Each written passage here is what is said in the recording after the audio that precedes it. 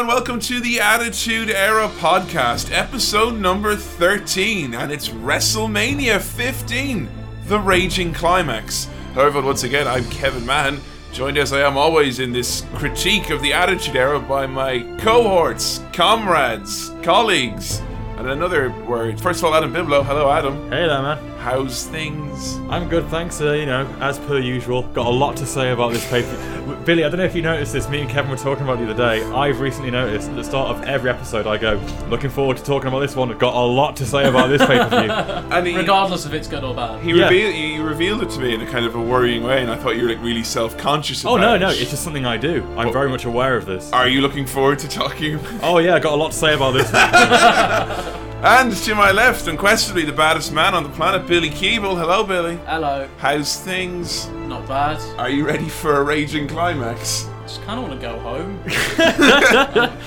I've watched this, over 2 days, and I don't want to talk about it anymore. But I don't want to relive it. But I have to now.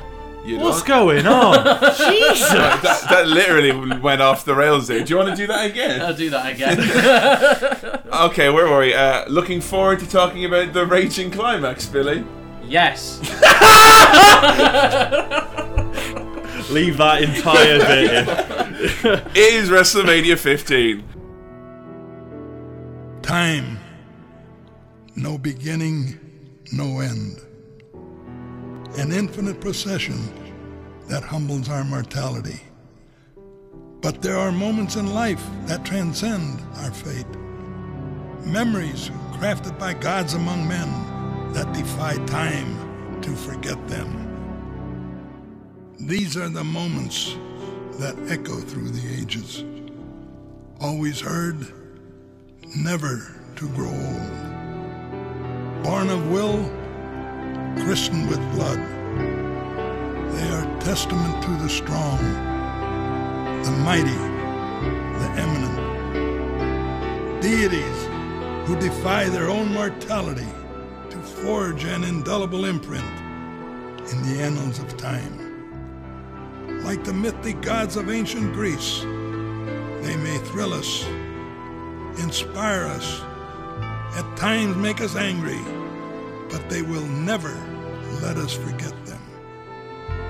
Tonight is their night, their battle, their moment of ultimate sacrifice. For this is their theater, their altar, their chance for divinity. Welcome to WrestleMania, the showcase of the immortals.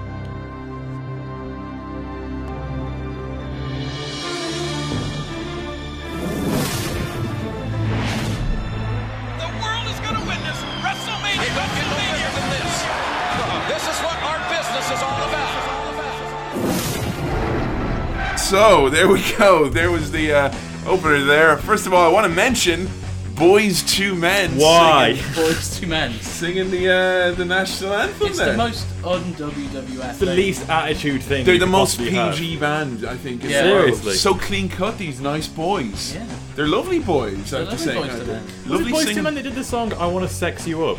Was that Boys to Men? I don't know. That could be the reason why Vince booked them. Because he's like, they thought they would. He thought he'd sex it up with the national anthem. But good lord, was that boring. I would take this point as well to mention, we never mentioned our very, very, very, very, very, very first episode, the pilot episode that sounds nothing like these current episodes, WrestleMania 14. They had, of course, the DX band, so I was going to ask you guys who you thought did a better rendition of America the Beautiful. Boys to Men or the DX band?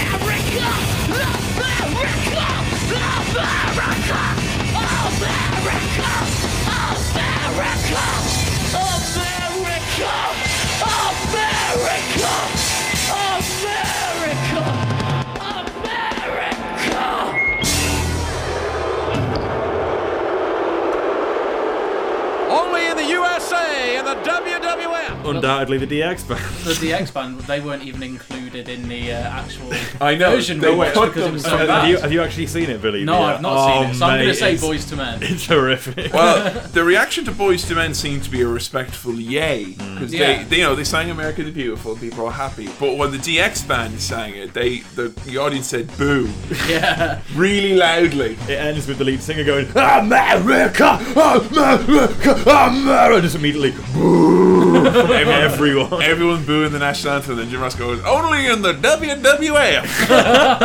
We got a nice Freddie Blassie promo, and I have to say this is probably the most Blassiest promo we've ever. Yeah, Time is infinite. Yeah. Just get him talking about time and you know, just listen to him forever. It's like Carl Sagan. We got all his favourite ones here. Time being infinite, neither beginning nor ending. Greek figures of old. Yeah. Showcase of the immortals. He opened up a door, let all that white light in. Yeah. Honestly, this promo is not so much a promo, it's just a dramatic monologue by Freddie Blassie. Normally I'm really excited by the promo at the start of the night. This just made me like, wow, reflecting on my life here. It had kind of a Lion King vibe to it, that it made you feel smaller than you actually were. It just had this kind of, fuck me, you know. Oh yeah, wrestling. But I do think that they did mix in nicely.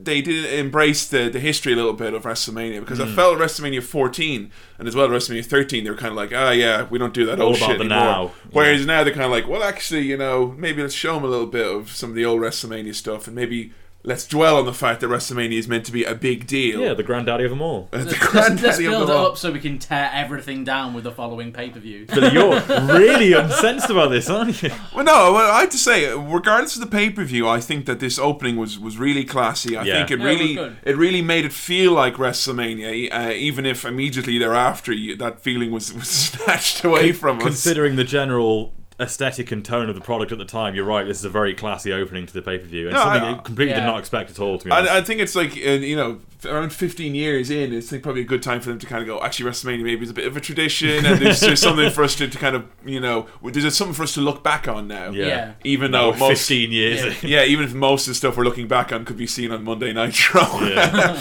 So we start off, and as I mentioned, almost immediately that feeling is taken away. We're in Philadelphia, and it's a great town, great city for wrestling.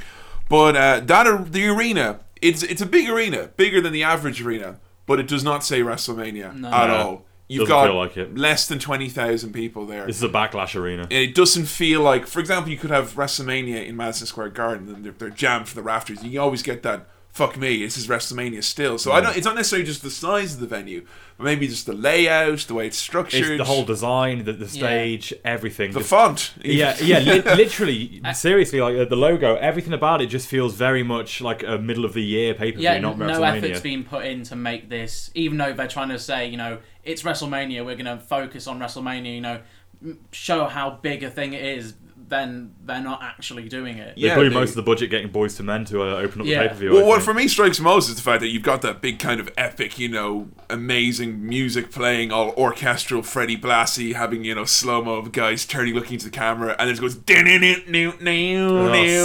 shit. Like it could have been Brawl for All music for all it was. It was so generic. Like, where's that, WrestleMania spirit? And of course, to get us right into fucking WrestleMania spirit, we're greeted by Michael Cole and Jerry the King Lawler.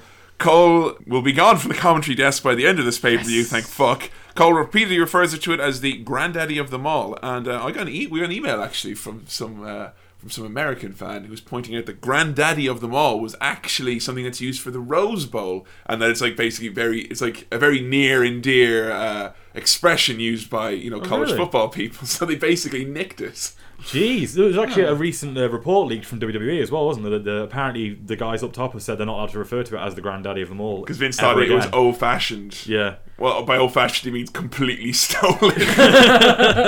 So, to start things off, it's WrestleMania, baby, and it wouldn't be WrestleMania without a triple threat hardcore match. Al Snow taking on Bob Holly. According to these guys, had a a war at Valentine's Day Massacre. Yeah. Say what you Yeah. will about the quality of the match, but they went into the Mississippi River. These men want that hardcore belt. Oh yeah, and the hardcore champion is Billy Gunn, by the way. Quick question. Quick query. So look, we're all actually like we've all been One second there, Vince. Just I thought he was chasing Intercontinental same here, belt. Billy. That's what And I now thought. he is hardcore champion. Well, he's got the What is hardcore belt. all He was that up for the about? Intercontinental belt. Why's he got the hardcore one now? Billy Gunn spent a lot of time going after that Intercontinental belt, didn't he? Yeah. Quick question. So Road Dogg was the hardcore champion. Now Billy Gunn's the hardcore champion. Who's the Intercontinental champion? That'd be Road Dogg Jesse. Why? It's the old switcheroo. Fuck me. It's fucking ridiculous. Alright, we might as well try and make sense of it now. Billy Gunn spent 3 or 4 months pursuing Shamrock and Val Venus and the IC belt. Road Dogg was meant to be the best of 3 series with Al Snow over the hardcore belt. He's a hardcore fish in a pond. That's no LIE. And now they just switched them around. Why? Literally, there was no actual reason. That's Because so Vince frustrating. Russo. Because Russo and Ferrara obviously thought, because Road Dogg was gone for a couple of weeks, and he thought, oh, the story has run its course. He thought, fuck it, we'll just mix it up, make it unpredictable. That's You have it. no idea how much that's going to give me a headache now. Whenever I see something on the podcast that irritates me or something I don't understand, I always think, well, that's annoying, but Kevin will explain it to me on the podcast. There's no explanation for Oh, it. And this is a problem, I suppose, because I've watched this pay-per-view jillion times before, but watching it in sequence now, because I'm like, fucking before the Royal Rumble, Yeah. Shamrock, the IC belt, Makes no Billy, sense. And like, you know, they're gonna have Billy Gunn had his master plan, and he was like not challenging for the belt and refereeing matches, and now he's the hardcore given up, champion. yeah. Talk about a lack of fucking focus, Jesus Christ. here we go then. So, you know, it's just, I think that cripples this match really going into it. Just Yeah. a lack of logic. Al, Bob, and Road Dogg just would have made sense. But here you go. It's the granddaddy of them all, and we start a new storyline the week before. So, we got a nice shot of Hat Guy from ECW fame is in the crowd because they're in Philadelphia. The Oh, of guy course. was literally seen in every single ECW show, and he's right in the front row of WrestleMania, which is kind of funny. Right. All 3 go to the outside to start it off. Triple threat matches are...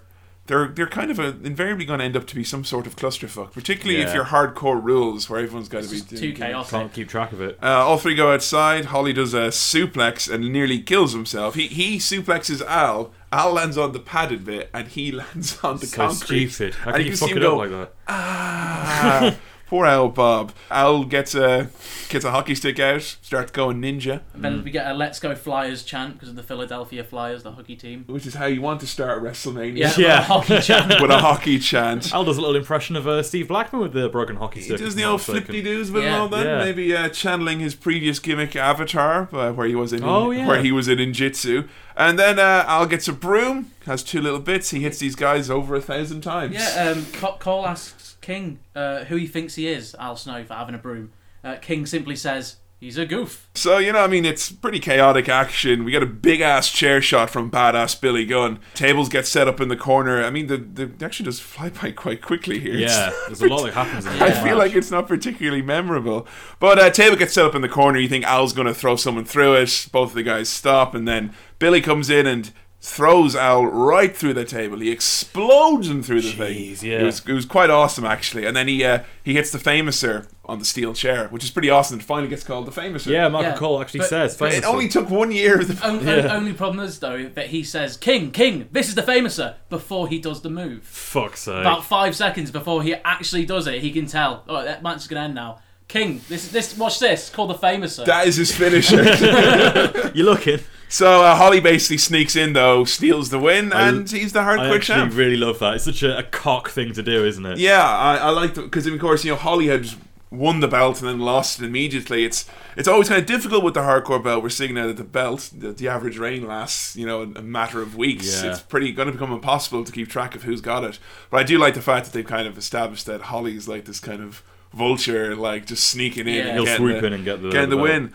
It's an okay match, I suppose. I mean, alright. Nothing great. WrestleMania opener, it was not. Yeah, I mean, starting with the hardcore match, any sort of gimmick match is a bit of a weird one to start with always, I think. I just spent most of the match just kicking myself, wondering why they got rid of the logical, the logical match here, which so was annoying. Those three guys. Because the IC, not so much the hardcore one, but the IC one I actually really cared about, because I like Val Venus, I like Ken Shamrock, I like Billy Gunn, but and they had a great story going into that, really. I mean, flush it down well, it wasn't a great story. Well, I suppose it was an established story. It was a story. That's the point. Yeah. And we're going to get this prime example of it coming up next. Here's the setup for a tag team title match. Cut to heat.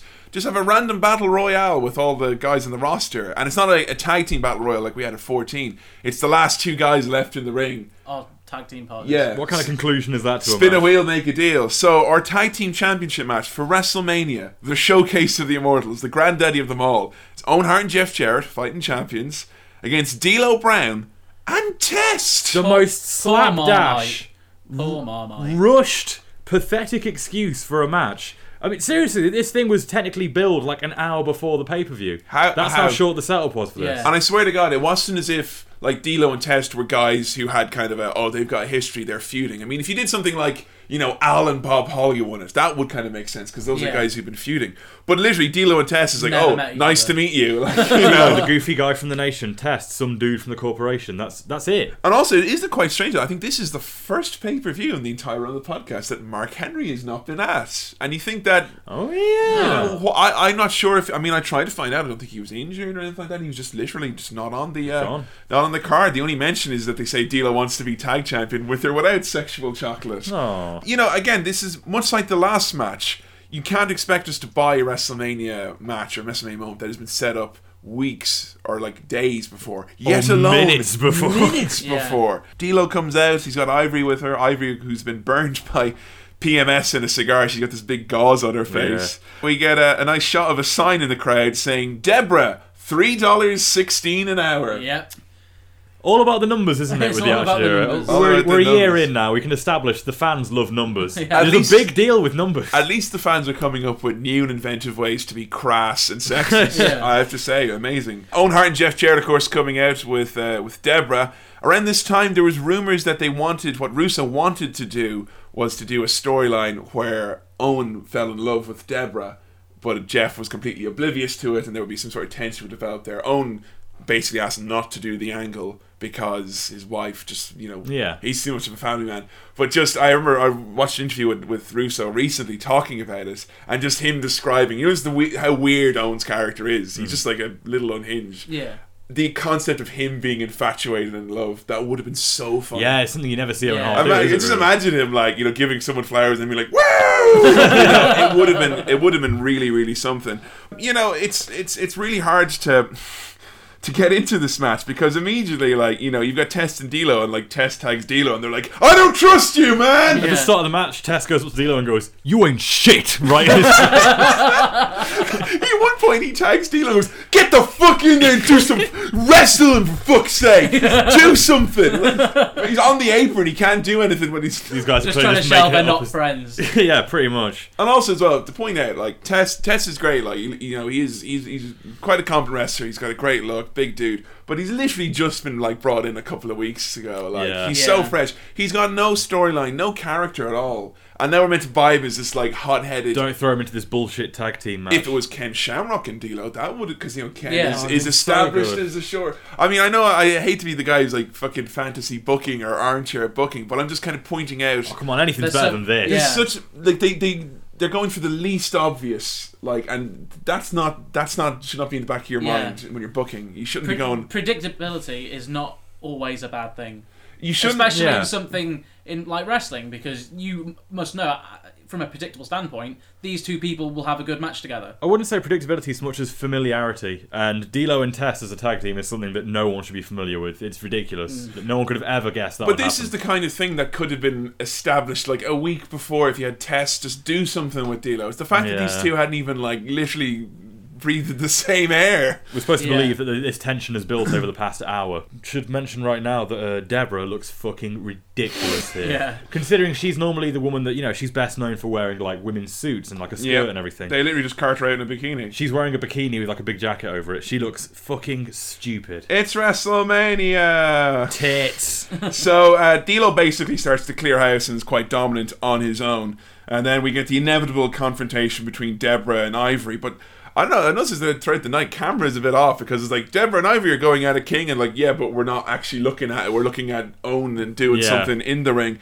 And then literally a million things happen at once. PMS appear, double team in the ring. It's chaos. Test goes out, D'Lo goes in. They start arguing. And then this is 3 count. I literally lost. Blink and you'll miss it. I lost track. I didn't know what happened. And you wouldn't mind, it wasn't as if up until this point there was so much happening I couldn't keep up. I mean, it was quite dull, the action, because there was nothing to work with. Jarrett and Owen were decent, but like, you know, when D'Lo was tagged in, it was all fine, but it was really nothing special because there's no psychology or real chemistry. Who do I cheer for? Yeah, exactly. You know, who's the face here? Yeah, well, you've got the heels or the people who've been together for half an hour. One of which who is in the corporation. So also, as well, Owen and Jeff. How exactly are they meant to be healed? They're like 2 guys who win all the time, clean most of the points. Jeff doesn't like people pissing him off. Seems reasonable. Owen has got a shirt that says "Enough is enough." Seems reasonable. And Deborah is in a bikini, so they clearly want to please someone. Yeah, that's very true. Yeah, how are they bad guys? That's a very good point. They're like they're dudes, you know. I think it's just a bad reputation they've got, is all. Possibly, I don't know. But Jeff and Owen retained the tag titles apparently. At the end of the match, when all the chaos has just erupted and Ivory's interfering, King goes, "Maybe D'Lo should teach Ivory that women should be seen and not heard." Which is literally one of the most sexist things I think he has. Probably the most sexist thing he's ever said. Oh, I'm pretty sure he says something worse a bit later on, which I noted down. Do you ever think if Ivory and Deborah walked into each other, they'd cancel each other out? Because they're literally like the antithesis of each other. So just when you think that couldn't get we've had 2 confusing as fuck matches starting us off, and I'm a bit shook. I'm quite shook at this point when I'm watching it. And what do I hear? That fucking brawl for all music. And I swear to God, cold sweat. Cold sweat. I can't do it. It's slightly brought away for a second though, because we get Isaac Hayes in the audience. Isaac Hayes still not knowing what wrestling is. Still looking terribly confused. Yeah, looking confused. Like, what is this? He got paid in Chef Boyardee and a free ticket to WrestleMania to do the Rage Party, by the way. So anyway, we get a nice little promo package. Butterbean is a fighter. He's a very tough fighter. I mean, he didn't get to where he's at now if he wasn't tough. There's nothing fancy about Butterbean. He'll tell you he's not a boxer. He's a fighter. I respect him. It's going to be very exciting. I can guarantee that. There's going to be a lot of action. Folks, they could have this fight in any saloon in Texas. A lot of hard hitting. And Jack Daniels would be the judge. I don't think there'll be any dancing around. And you'll see a lot of heavy rights and lefts here, folks. Just going to be straight up boxing, slug fist. Boy, these guys want to land a haymaker. I'll take Bart Gunn into a second round stoppage. Bart. I think Bart would catch Butterbean probably in the first round, but no later than second. I hit hard, and I'm not afraid to be hit. And I'm going to go right at him. Let's get it on. The brawl fight was over nearly 6 months ago, but no, it's being brought back. It's back. And you could question the motivations for having this special attraction, because it's Bart Gunn taking on Butterbean. What? Quick question there. Why is Butterbean at WrestleMania? To humiliate Bart Gunn? Yeah. What's he got to do with the brawl for all? He's literally got nothing to do for the brawl for all. The idea here solely is WrestleMania, celebrities. He's won tough man competitions. He's known. He's an atypical boxer. He was. Butterbean primarily came up through tough man competitions, which is actually what Bart Gunn won as well. But for whatever reason, they decided to put Bart Gunn, who won the brawl for all, then had the absolute joy of not appearing on TV for around 6 months. Yeah. What a win! And now he gets to fight a man around 200 pounds his senior. Yeah. It's quite strange. So we got that little recap video there. We got all of Bart Gunn's pundits all being wrong. Yeah. I think it'll go to the second round. First round knockout, Bart Gunn. No way. It just shows you how little. I mean, I'm maybe drawing a lot of heat here, but it seems very easy to sound like you know a lot about boxing when you don't. Yeah. He's got a solid direction. Just pick one. Yeah. You can say that about literally anyone. Oh no. Very gaseous left hand on him. I don't trust you. It's they're just making up as they go along. There's a bunch of lads in fucking shiny tops talking bullshit. They know fucking nothing. They know nothing. Yeah, Bart Gunn, the man with no professional boxing experience. I expect this to be a competitive fight. So the Brawl for All music kicks out and Butterbean comes out with fucking George Lucas in his corner. Did you see these lads? Where did he get them? Who are these people? Bunch of fucking nobodies. And of course, Vinny Panzienza. Yeah, the Tasmanian Devil. I heard Tasmanian No, Devil. it's Tasmanian makes a lot more sense. It's Paz. It's Paz. The Pazist man. The Pazist man. The Tasmanian Devil. Can we just take a second to appreciate how awful that one is? Paz. Now, Vinny Panzienza is quite a well-known name in the fighting world. And I think this must have been the easiest money this man ever made. We're introduced to our ringside judges, and the sole highlight of this, and for me, actually one of the highlights of the whole fucking WrestleMania, Gorilla Monsoon at ringside. Gorilla Monsoon. And our final judge certainly needs no introduction. He is one of the all-time greats in the World Wrestling Federation. And I'm proud to say, a Hall of Famer as well. The one, the only, Gorilla Monsoon! Wow, look at this! What an ovation for Gorilla Monsoon, who retired in 1980 in this very city, Philadelphia. His last public appearance before he passed. Looking incredibly slim.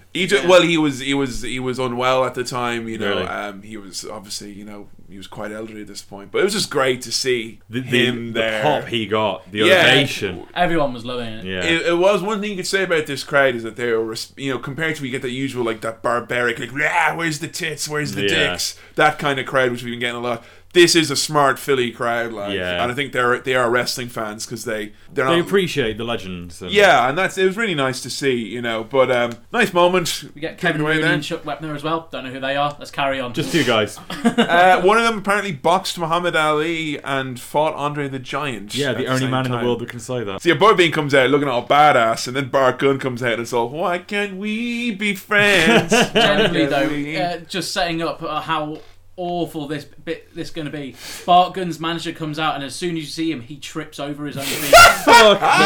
He does a little stumble coming out, straightens up, sort of straightens out his shirt, and then carries on walking. Bad omen. It's a small little trip. You can only just see it. But it's as well the fact that Butterbean looks like a badass. His guys are all got the American flags and all that, and Bart Gunn's lads look like a bowling team. Yeah. Just a bunch of lads, and of course you can tell now that Bart, in the 6 months he's been absent, he's been very busy with coming up with his new nickname, Bart the Hammer Gunn. That's the best you could do. The Hammer. Bart the Machine Gun. Exactly. There's so many. And guess what? There isn't already a wrestler called something the Machine, because Greg the Hammer Valentine, sitting back home, is probably going, well, I used to hammer my opponents with hammering blows. What is this man? What is his claim to being a hammer? Hammer gun. Do hammers' heads fall off when you hit with them once? Because that's what fucking happens here.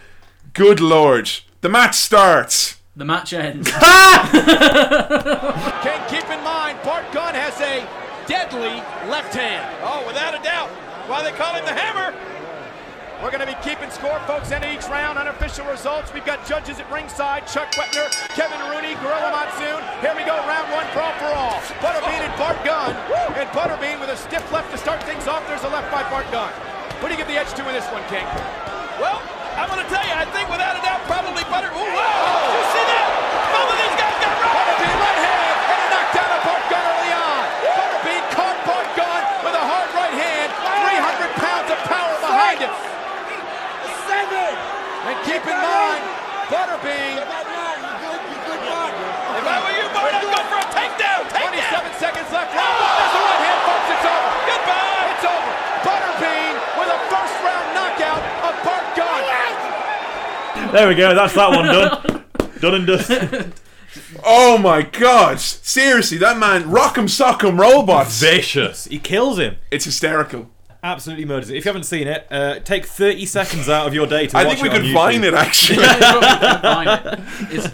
Gunn doesn't even get a hit in. No, nothing. No, he gets knocked down. Looks like he literally looks like he should be knocked down. It should end there. Yeah. And then the referee is like, "All right, go on, give it another shot. Why don't you?"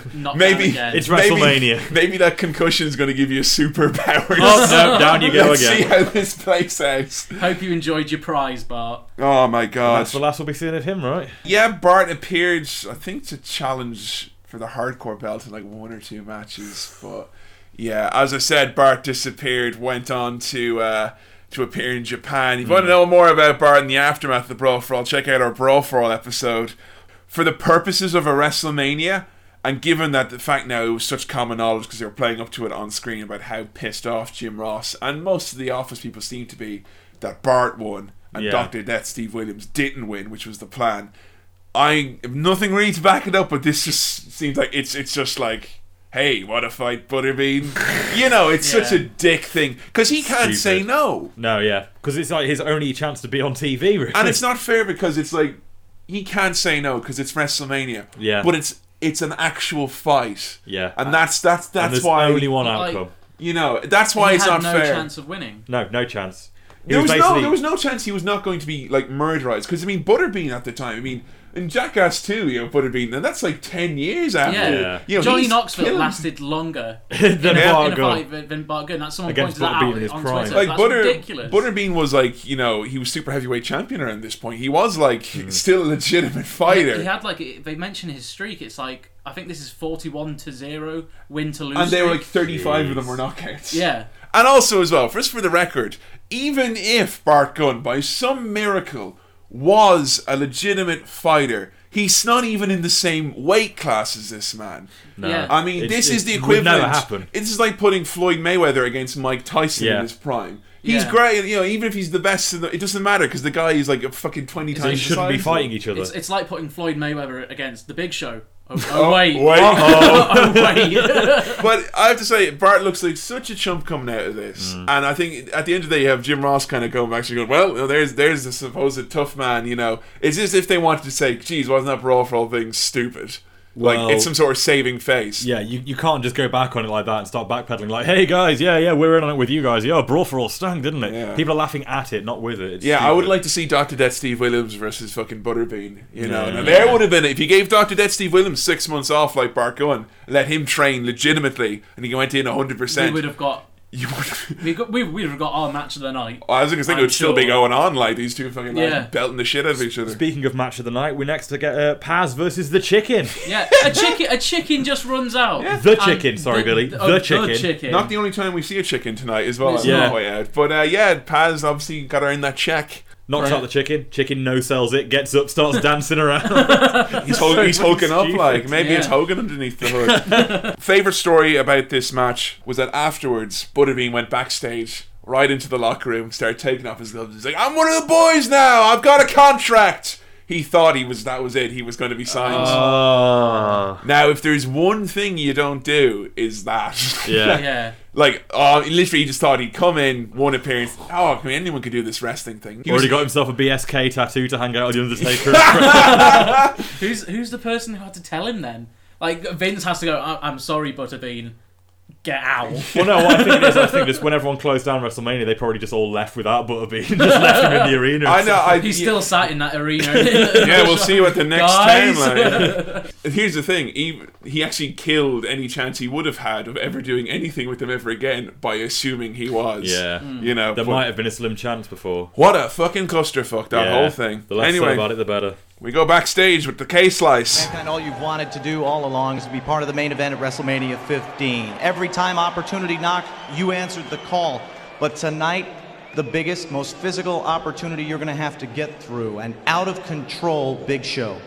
Well, I did everything that was asked of me. They put me against The Undertaker. I beat The Undertaker. They put me against Stone Cold. Questionable outcome, but I beat Stone Cold, and now Vince McMahon throws another hurdle in my way. Hey, I tried playing nice, Big Show, and now you're going to see an angry young man. So you think about that, and you try Have a nice day. He's talking with the Micker. Mick talking about the Big Show taking advantage of him. And funny, one of my favourite lines, he says that Big Show's going to have to deal with an angry young man, which I adore. And then straight away we come back from that promo, Michael Cole says, well, Mick Foley's getting ready for his match with the Big Show.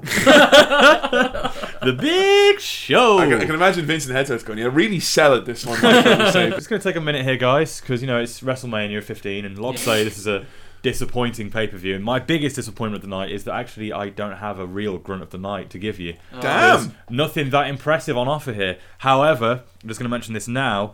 At the same segment you were just talking about, that promo there, we also get a little flashback to Heat, where we have Mankind and Big Show brawling backstage. If you could just put the audio from that in here, Kevin. Yes. Big Show was waiting for Stone Cold to arrive. He got sidetracked a little bit. And the Big Show's in a foul mood. It's literally the most grunt-filled 30 seconds you'll ever hear. Just Mick Foley going... Jesus Christ, you got a boiler room brawl coming up eventually with Mankind. You're going to have a field day. There'll be 10 grunts of the night. Anyway... You got the corporation music hitting. You're thinking, how is Vince coming out? No, it's Big Yummy Paul White. Big Yummy! Big Yummy Paul White taking on Mankind. And good God Almighty, the Big Show is such a third wheel, isn't he? Who does not fit in? Now think about it, since the Rock Bottom or Survivor Series, who out of all the characters that we're playing with here, who is just a big lump that doesn't fit in with anything? It's the Big Show. Yeah. Big paperweight. They've tried to fit him in with the corporation thing, but it doesn't. He doesn't gel. Doesn't gel at all. It's round about this time that I noticed the sound that the double feature thing yeah. makes. It sounds like there's going to be a Wyatt family run-in. Like, I thought that Michael Cole was going to transform into a competent ring announcer, but sadly not. Seriously though, Paul Mick, being in this, he went from being in the top 2 main event matches of the past few pay-per-views, and now he's in the middle of the card against the Big Show. Find this fat fuck. Fighting for the right to be referee in the main event. Yeah. It's funny you should mention that, actually, Foley kind of not being in where you feel he should be. You get that nice sign in the crowd to see God is Foley. Yeah. That was awesome. But it actually got me thinking, apparently the original plans, what they wanted to do, this might have even been pre-Big Show, was triple threat, Austin, Rock, really, and Mankind. I would have loved to see that. Which, when you really think about it, since Survivor Series, you want to talk about the 3 guys, that wouldn't make sense. You have Austin being the face, Rock being the heel, and maybe Mankind just being that kind of wild card kind of. Yeah. He doesn't like the Rock and the McMahons, but Austin has betrayed him so many times. I guess the imbalance there is though that Mankind has fought Stone Cold and the Rock several times, whereas they were really sort of playing up to the fact the Rock and Stone Cold have never really collided before. It's the first time they're going to have a big showdown. Well, backstage scuttlebutt was that the person who strongly lobbied for the kibosh to be put on this was none other than HB Shizzle, Shawn Michaels. Why? Because he felt very strongly, apparently at the time, that the WrestleMania main event should be, and it was tradition at the time, should be a one-on-one encounter. WrestleMania 20, Sean. I know. You fucking hypocrite. I know. It's funny that he became a hypocrite after he became a Christian. But anyway. But you would think that he would have been lobbying that Mankind wouldn't be in it. But he wanted it to be Mankind and Steve Austin. That's what he was proposing. Basically, I think what it came down to, the fact that they had the Big Show need something to work with there, and also the fact that at this point, you can probably tell in this match, Mankind was beat up to shit, and basically since the Rumble, he's been postponing surgery and time off, and it was kind of like Rumble, he was meant to take time off, and was like, oh no, I have to hang on because you're doing the thing with the belt, and meant to take time off after Valentine's Day Massacre. But I was like, no, WrestleMania's coming up, you got to get the big payday. So partly due to his own fault, maybe also due to the fact of just the risk that he was taking, Foley more or less was kind of booked out of the main event. So we got this Big Show and Mick Foley. You're not going to imagine Big Show in a referee shirt in the main event. No, you don't make him that big. It's such a Russo thing, isn't it? And then they're going to fight to see who's going to be the referee. I couldn't care less who's the special guest referee. Big Show fights this match in slow fucking motion. This is first match on the podcast. And we've always got, Jericho's a guy we'll get a lot with. Guys adjusting to that from the WCW, which was a lot slower, old-timey Southern wrestling, to the WWF, which is boom, get up, boom, get, that knockdown style. But good lord, Big Show is fighting in, I'm going to coin this phrase right now, show motion. Jesus. Get that on a t-shirt. We've had a lot of pay-per-views that have been of varying quality, but it's rare that we've had back-to-back fucked up matches like this. We're 4 in a row now, folks. Yeah, it's not looking good, is it? And the crowd, God bless them, but I think it's just getting to them now. They're a good crowd of smart people. I watched the Heat before this. They wanted to be at WrestleMania. They wanted to enjoy this night. They love the Rage Party. Good lord, this is a slow affair. Socko comes out and Foley goes for around 20 times to wear him down. We get a side Russian leg sweep at one point, and Cole for the last time before he goes away tries to say tremendous maneuver. He says tremendous, but he also says oh mover. Oh mover! He says that was a tremendous oh mover. Oh, and then God, there's a brief second where you can just hear him say, you hear him thinking, oh for fuck's sake, this is my last chance. At least he nailed tremendous though. He said tremendous right. It took him this long. Close but no donut, Cole.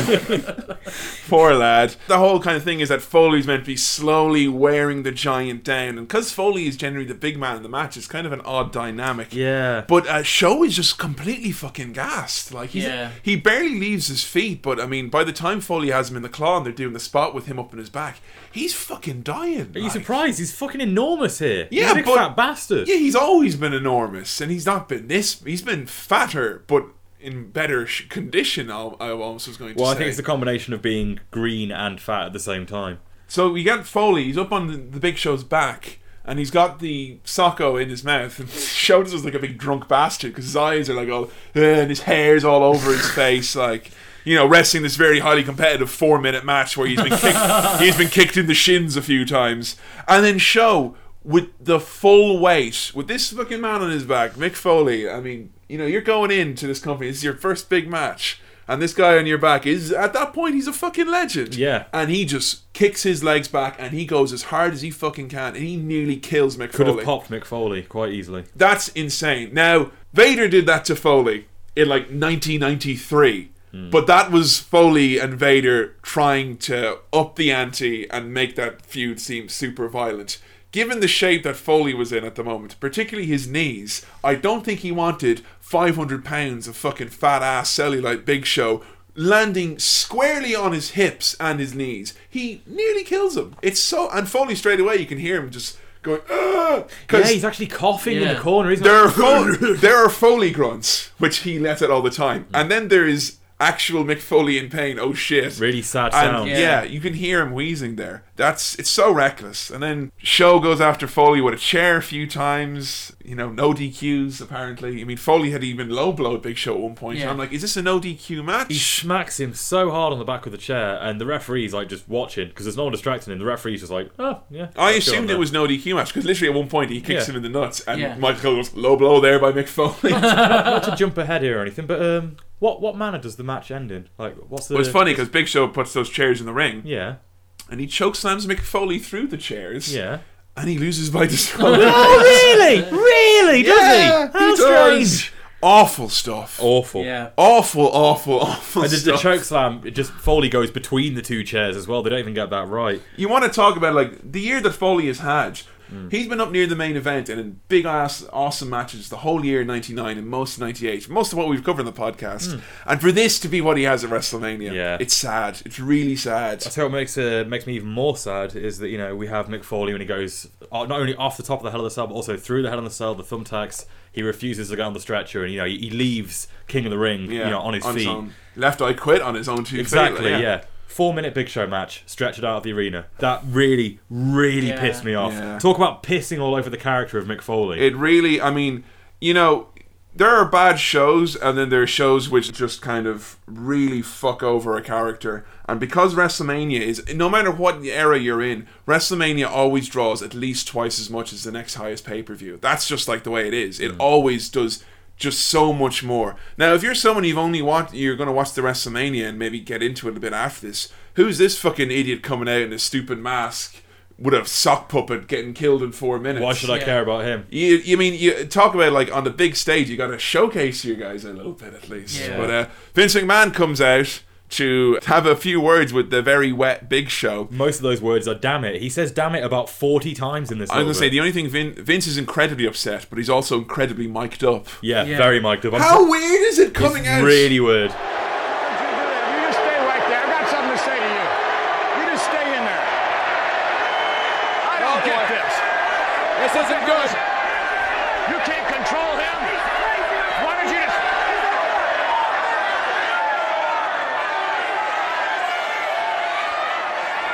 The master plan may have fallen apart. What is going on? It's just like, literally, I'm Vince McMahon. You will hear my voice. What is he, fucking Charlton Heston coming down from Mount Sinai? Like, seriously. Whoever thought that was a good idea? It's peculiar. It's very peculiar. You never see that in wrestling. Vince basically gets in Show's face. He's like, because of you, Mankind is meant to be the referee now. Big Show goes to choke slam him. He's like, oh no, I'm gonna have second thoughts. And then Vince goes, yeah, that's right. I'm Vince McMahon, damn it. Whack. And then Show knocks him out. Really cool moment. I like this moment. I'd say it's cool. Yeah. That being said, Raw is WrestleMania, I mean, seriously, this is not a WrestleMania. Big 10-minute promo in the middle of WrestleMania. Why would Vince antagonize the Big Show after Big Show's just literally been holding him up in the air by his neck? Threatens to choke slam him. It's like Vince looking really scared, and then puts him down and says, I'm Vince McMahon, damn it, then slaps him in the face. Memory of a goldfish. Now, I don't want to, because we always point out commentary, and it seems like we're picking on Michael Cole particularly a lot, but fuck it, it's a shit WrestleMania, we're having a shit time, I'm going to make fun of him for his shit commentary. This is the last time we're going to see him. He says, let's go to a replay of that chokeslam through the steel stairs. Oh my god! Yeah. Are you kidding me? Again! At WrestleMania! Steel stairs. What a chair shot. Oh god. That stupid son of a bitch. Bitch, I know you're feeling bad. We gotta do something. What are we gonna do now? What are we gonna do, Mr. Mankind can't referee. They're taking him out on a stretcher. They're going to the hospital with him. Or the other. What are we gonna do, Mr. McMahon? What are we gonna do for a referee, I don't know. I'll tell you what I'm gonna do. What do you want go me to get do? me a mobile phone, or you go call the cops. I want that big son of a bitch arrested for assault, and I want him arrested right now. Vince wants Show to be arrested. So again, that big son of a bitch, he says. WrestleMania should not be having backstage segments between straight after the segment we had in the middle of the ring. It's not Raw. Yeah. It is not Raw. So anyway, it's time for the second part of the confusing puzzle. Road Dogg taking on Ken Shamrock, taking on Goldust, taking on Val Venus. Three men who have had a very storied, interesting rivalry with each other and Billy Gunn, but not the Road Dogg. Road Dogg just tacked into it. If this was a triple threat match, it would have been awesome. Makes sense. But if Road Dogg, just by making it a four-way, it automatically makes no sense. Don't get it. Kevin? Yeah. Why is Goldust with Ryan Shamrock? Basically, immediately after Val won the belt, he threw her out. He threw her out, basically, And so basically they're trying to do this. Oh god, it's weird. This angle with Ryan, it's basically like she's like a lost little girl of some sort, and she goes through loads of guys. She she has to be latched onto a guy. Like, it's this weird thing. I just think that the more concise way of saying it is to quote Jerry Lawler when he says that she's had more hands on her than a doorknob. That's her character, yeah. Okay, now I like to think that Russo and Ferreira and the gentleman running the show aren't just as callous and as short-minded and is like just have so much hate in themselves that they're like, she is a woman and no one likes her because she's a bitch, and then she keeps going through everyone and she has to find new people because she fucks everyone over, just like my ex-girlfriend. AJ, they did the thing with AJ and Punk and Brian and Kane.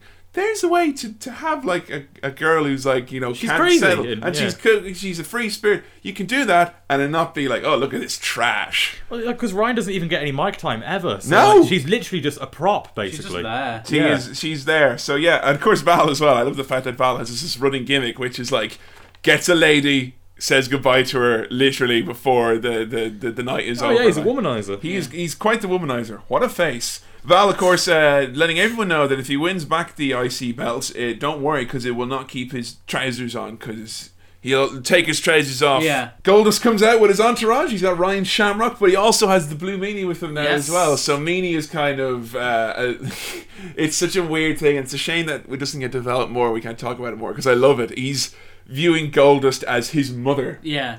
So he's got like the shirt, and it's like mother like son. And he keeps going into Goldust's chest and all this stuff. The way he looks at him, so weird. And also he has the jealousy of Ryan as well. He really hates Ryan Shamrock because he's so jealous of her. Now, it's brilliant. It's brilliant. So funny. It's actually the best thing about this match. Yeah, Meanie at ringside is hysterical the whole time. Me and you watched the Raw before this WrestleMania. Yes, we did. Do you want to talk about the most insane angle of all time? Oh my god, Billy, it was the funniest thing ever. Blue Meanie comes out on Monday Night Raw, the Raw before WrestleMania, and all of a sudden he's a complete and utter badass. He comes out to the middle of the ring with a microphone, he's like, I'm talking to you right now, Shamrock! Get out here right now! And he's got a chair! Yeah, he's there with a chair in his hand, like, fucking exploding with sweat. He's like, come on, Shamrock! Come out here and face me! And then Shamrock's music hits. And Ryan Shamrock comes out, and Blue Meanie's there like, come and get me! So funny. So Meanie then, of course, just grabs Ryan and is about to spank her because that is what Blue Meanie's offense is, I suppose. And the second he goes to do it, like actual Shamrock appears like, what the fuck? Like this big veiny angry parade float just literally floats right in there, and Meanie lays him out with a chair. Yeah. Really? And then Meanie like throws the chair down like a badass, gets in his face like, you son of a bitch, I'm talking to you. Unbelievable. It's brilliant. I wish we had more of that Meanie on pay-per-view. I was going to say, here, Vince Russo, unpredictability, that is the kind of unpredictability I like. That's the good stuff. That was like double swerve, like, I like that. Road Dogg comes into ring and immediately says, somebody roll this dog a bone. Cut to the audience, Road Dogg 420 stars. Yeah, roll this dog a bone is a common one. Billy. I like weed, and that ain't no L-I-E. We get two other signs in the crowd. We get pork isn't kosher when Val Venus comes out. Fact. And say if you're Jewish, you can't have his dick. Is what I'm assuming that means. That's a bit of a leap there, Billy. Well, I'm just assuming that's what it means. Okay. You know when Kyle chopped that sausage? Yeah. That wasn't actually his willy. That wasn't kosher. No, that wasn't some. No, his willy is actually in his trousers. No. Good lord. And then the other sign, I toss salad. I saw that one. Yeah. Match starts. Immediate clusterfuck. All four men going all over the place. And then all of a sudden Cole is like, yeah, the guys have to tag in to get in, and this I hate. I hate it. Tedium. If you're going to insist on doing a fatal four-way, have all four guys in the ring. The tag thing doesn't makes sense. No sense. I'm going to tag in my opponent now. It's so silly. Why would... Yeah, and it's always like the guy will tag it and the other person will be like, dude! No, I've got to wrestle! Yeah, and like, I absolutely hate it. It's also elimination as well. So, you know, I like we got Meanie at ringside. Like, anytime Goldust does something, he's like jumping up and down. And he keeps, you know, sticking his tongue out at Ryan Shamrock. Like, he's actually making Ryan Shamrock, because she just has to stand there, basically. Yeah. So he's automatically, like, by proxy, making her seem more charismatic. Yeah, he's like a bratty big brother. Yeah. So Val hits the Kenplex at one point, and then his head goes right into Goldust's willy. Sorry, no. Actually, I'm gonna have to say right now, this is the best bit of the match, I think. Yeah, but the problem I have here is that you had such strong storylines with these guys. And the one thing that Russo always prided himself on was the fact that everyone had a storyline from the top of the card to the bottom. But what's the point of putting in all this work? And like, they're even going to mention the fact that, you know, Goldust and Val had a fucking massive feud. Yeah. That man is in gold paint because of Val Venus at the moment. You know, it's WrestleMania is a place where you reflect on the massive storylines over the past year, and they just don't give any. It really seems, you know, we rarely actually pick apart Vince Russo that much because I like to focus on what's happening, you know, on the event and all that. But it's so blatant here. WrestleMania should be where you should build to something, and this be the raging climax, so to speak. But what they've done here is, because of this car crash booking that they do, literally WrestleMania is just another show, which we're just focused on getting us to the next show. It's another event on a series of events. Yeah. There's no closure, there's no reflection, and it sucks as a result. So Val falls over and headbutts Goldust right in the willy, and then. Basically, Shamrock comes in and starts nailing Goldust. Tim White pushes Shamrock back into the corner. Goldust on the floor. Then Road Dogg comes in and he starts beating up Val Venus. And then Tim White goes over and he puts Road Dogg back in his corner. And then when Tim White turns around, both guys are suddenly knocked out again and he can't figure out why. And he literally just turns around, does like a double take, like basically looks at the camera, does sort of a "your guess is as good as mine, folks," but then just starts a 10 count straight away. Bum, So we got Road Dogg hitting shake, rattle, and rolling anyone, you know, picking up a little bit. The crowd are finally getting into this thing, and then he does his new finisher. Billy is hitting the famous here now, and Road Dogg on his other hand, he does the pump handle slam, but he does a little thrust, a little no actual penetration, I think, but that we're aware of. And the crowd just kind of goes, ugh. That's gay. And the announcers are like, what did we just see? It's quite strange. Ken and Val all of a sudden just start going at it. They go outside. I think Ryan was meant to do something because Cole's like, Ryan is reading Ken the riot act right now. And she's literally just standing there going, what do I do? What do I do? What do I do? Ken and Val basically brawl to the back. Ken tries to run back for the 10 count. Val is like, fuck it. Ken gets counted out and immediately just says, fuck you! Ah! And then he hits each guy individually and goes, fuck you! Fuck you! And then he gets out of the ring, puts his hands up and just goes, so one of these two men! Ah! And the crowd just doesn't give a shit. No, but at least he was putting on a big WrestleMania show, like the extra scream at the end, just for effort. They have done irreparable damage to that man's character. Yeah. Think back now, because we can now reflect looking back. This time last year, Shamrock and The Rock, and it was the first thing on this podcast that we gushed about because it was so intense, and like Shamrock seemed like such a killer. What a great character! So there was a mystique to him. He was so protected that you didn't know what he was capable of. Now, if you've got Shamrock screaming at the top of his lungs, literally about to explode, and people are like, that's it. That your character is really killed then. Such a shame over the past year. If they're not going to buy your intensity anymore, what are you going to do? Scream louder? It's a shame. The heel turn really fucked him over in the long run, I think. As a guy that didn't know anything about Shamrock before this, Billy, I mean, did you anticipate Shamrock would have fallen this hard in a year? No. I was expecting, him just to stay kind of just he wasn't quite the monster. Yeah. But he was as close to that as he was in the Intercontinental picture, so it's still pretty decent. And he was still pretty high up the card. And it's just, I don't know, it got sort of halfway through the year, and then it just sort of... It was that heel turn. Yeah. It was that heel turn. Yeah, it fizzled out. So basically we're left with two guys in the ring, Goldust and Road Dogg. Ryan, for whatever reason, blatantly trips Goldust. Road Dogg rolls him up and wins. Ryan tries to act upset as Goldust and Nene read her the riot act, but she literally is half smiling. I'm thinking of, gotta send for the man here. Yeah, there you go. That's your Intercontinental 4-way. Really shit match. Yep. Really crap. Average. We've had our issues with the Road Dogg, but you can kind of argue the man is over. 4 over characters with great, backstories relating to each other, and they couldn't pull anything out of it. No. Yeah. 3 of them have had such a big, complicated history between them, and they didn't do anything about it. If this was Raw, they would have put Val and Road Dogg against, Ken and Goldust as a random tag team match. It's such a random universe mode fucking WrestleMania match.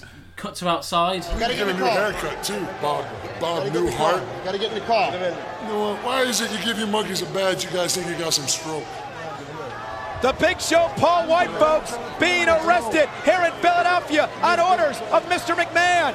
Big Show is being arrested for being fat and being put into a red just some car. He's just being put into some red Volvo. What is going on? Sirens on it. I mean, it's not like they can't get access to a Philadelphia police car. Apparently they can't. They've done it before. They have access to these cars.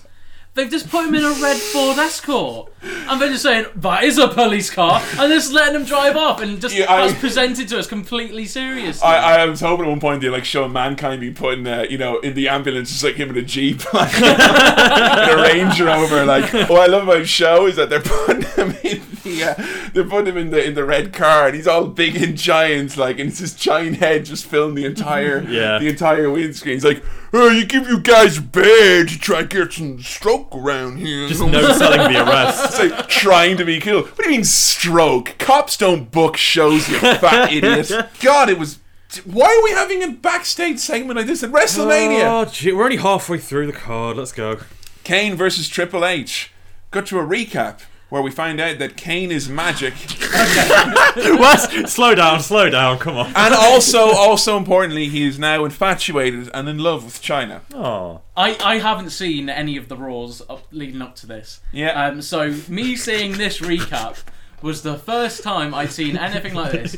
And it can be this feud here can be pinned down to 2 sentences, and those 2 sentences are: Kane shot a fireball at China by accident. Triple H dressed as Goldust and used a flamethrower on Kane.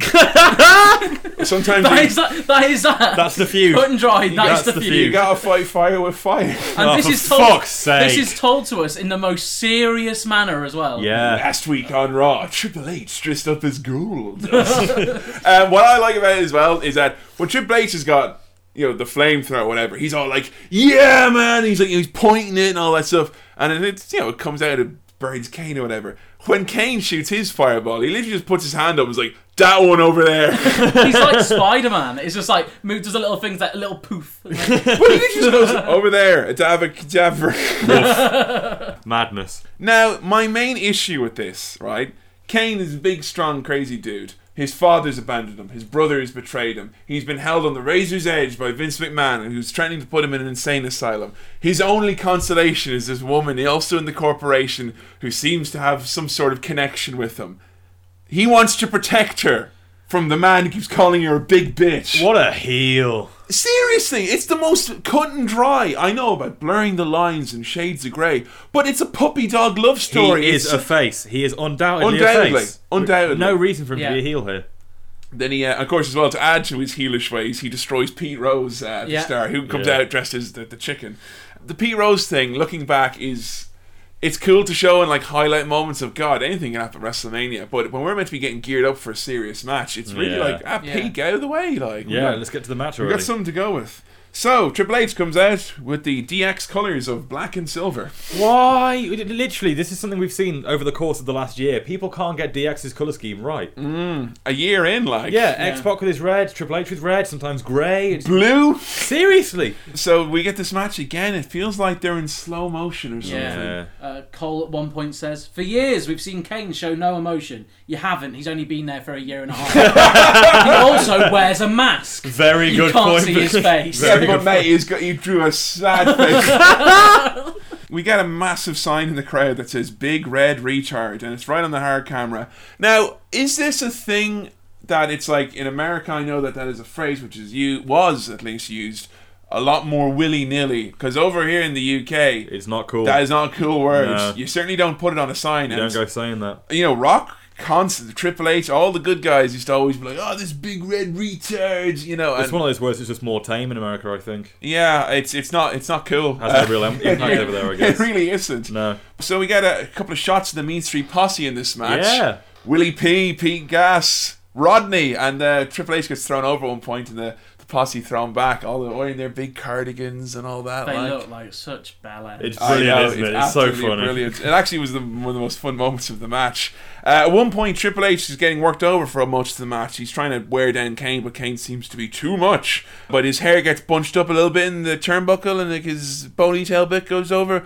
He proper looks like David Bowie in Labyrinth. Because he's got silvery tight pants, and he's got weird hair. He looks like David Bowie in Labyrinth. He's got a big nose. Alright. Triple H fires back at Kane. Fires back. And then some woman comes out. I swear to God, every time I see Chyna, she looks different. Was the reason she had a fireball was to have more seriously, even from the last pay-per-view and from the recap, she looks completely different. Yeah, she's just morphing all the time. Who is this woman? 12 months ago. Completely different. Drastic difference. Insane. Stairs come into effect. And chairs or stairs? It is actually stairs. Oh, it is actually stairs. It's actually stairs. Referee sees stairs in the ring, and we know at this point not allowed to have stairs in the ring. Does nothing. Yeah. He's more like I'm going to see how this pans out. I want to see where they're going with this. See where this goes. It doesn't do anything. I'm going to allow it. Picks them up. So as soon as stairs, he's presuming stairs are going to be there. They're going to be used as a weapon. The referee, having worked in the business for a while, should know this. That he's not allowed. It's not allowed. And he just thought they were going to use them for exercise. He doesn't try to move them out of the way. He doesn't say, "Hey, wait a minute," until Kane picks them up. It's so weird. It happens a lot. I mean, we noticed it before in pay-per-views, just referees being a law unto themselves. Triple H, we got Kane as the stairs being picked up, and Jerry Lawler says, Triple H's birth cert is about to expire.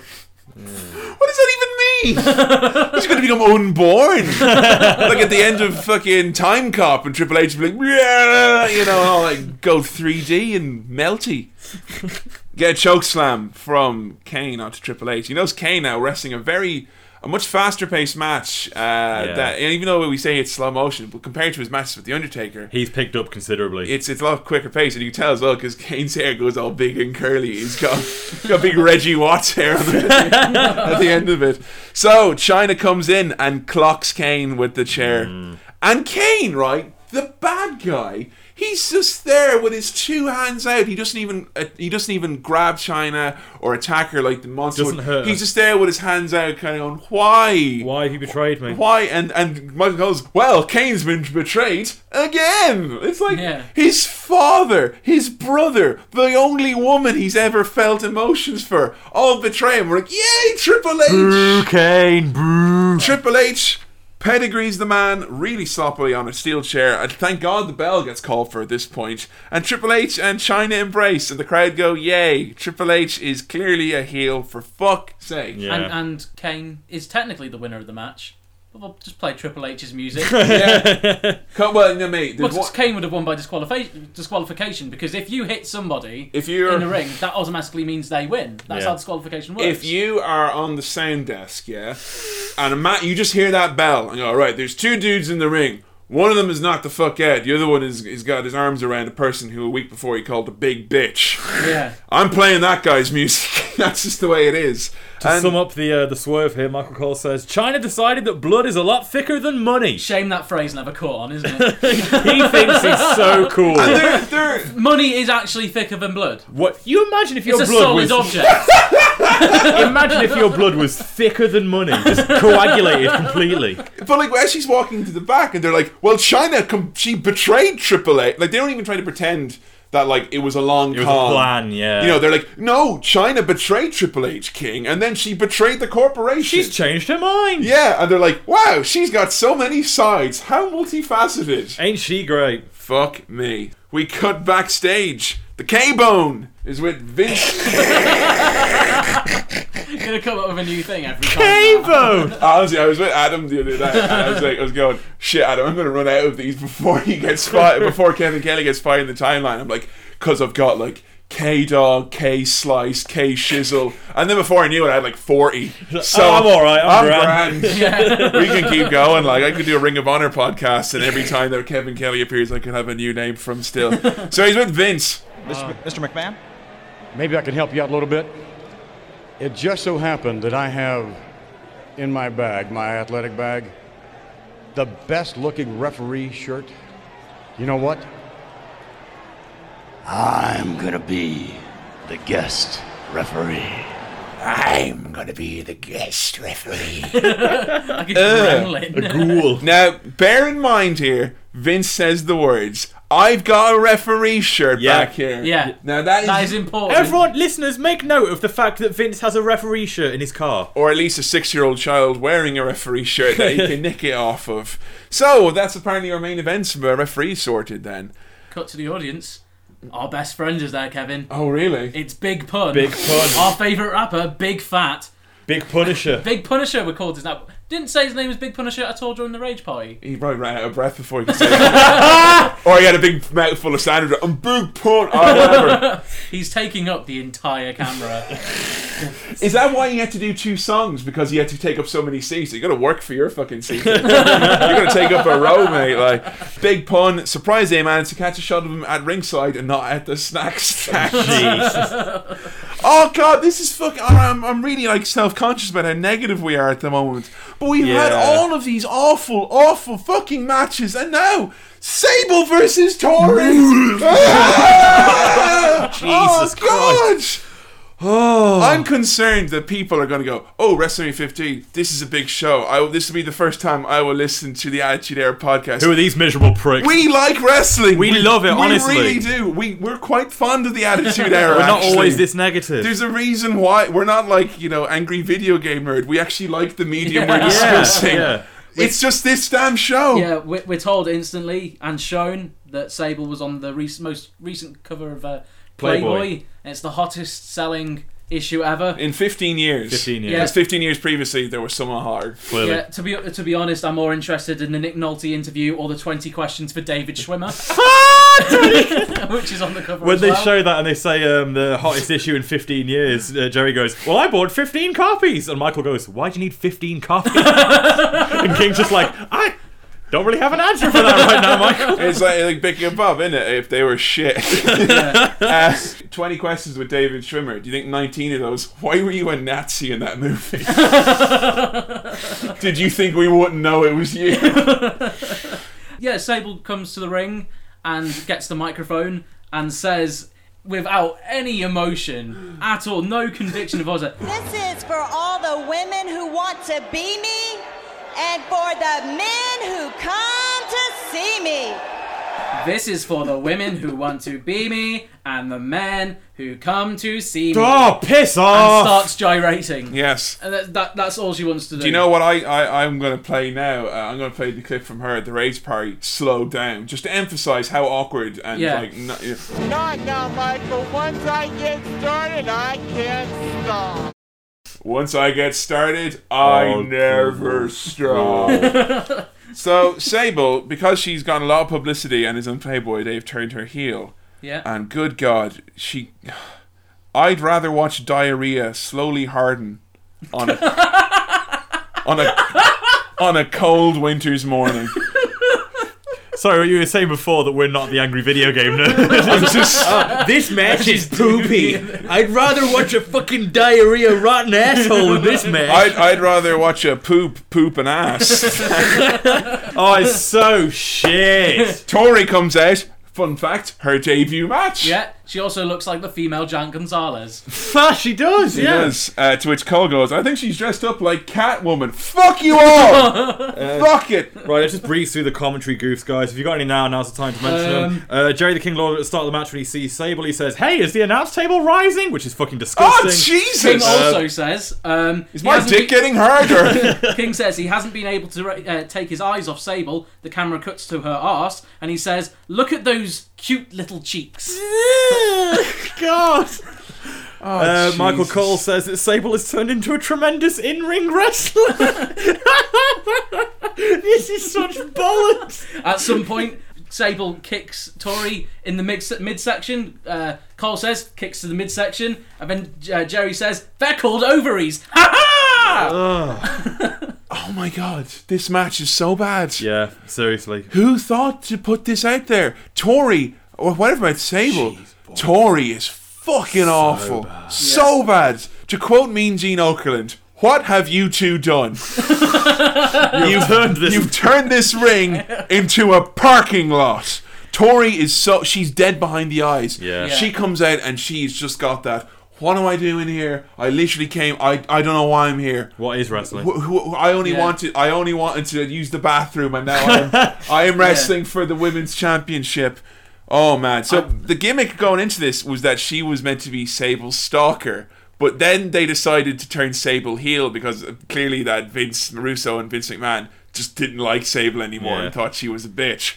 And now, so the stalker is now the face. So you got Michael Cole going, "Oh, Sable, she wouldn't let Tori follow her home. She wouldn't accept her fandom. She's just a great person. She wouldn't let her keep her hair clippings. How dare she?" Yeah. Why try and do a match if you've got two women who are only here and only in this business, seemingly to be famous? Well, they're only in it to be eye candy. Yeah. Now, here's the dealio. I think we mentioned this a little bit before. I mean, if you want to do bra and panties and, girls wrestling in pudding and mud and gravy and all that.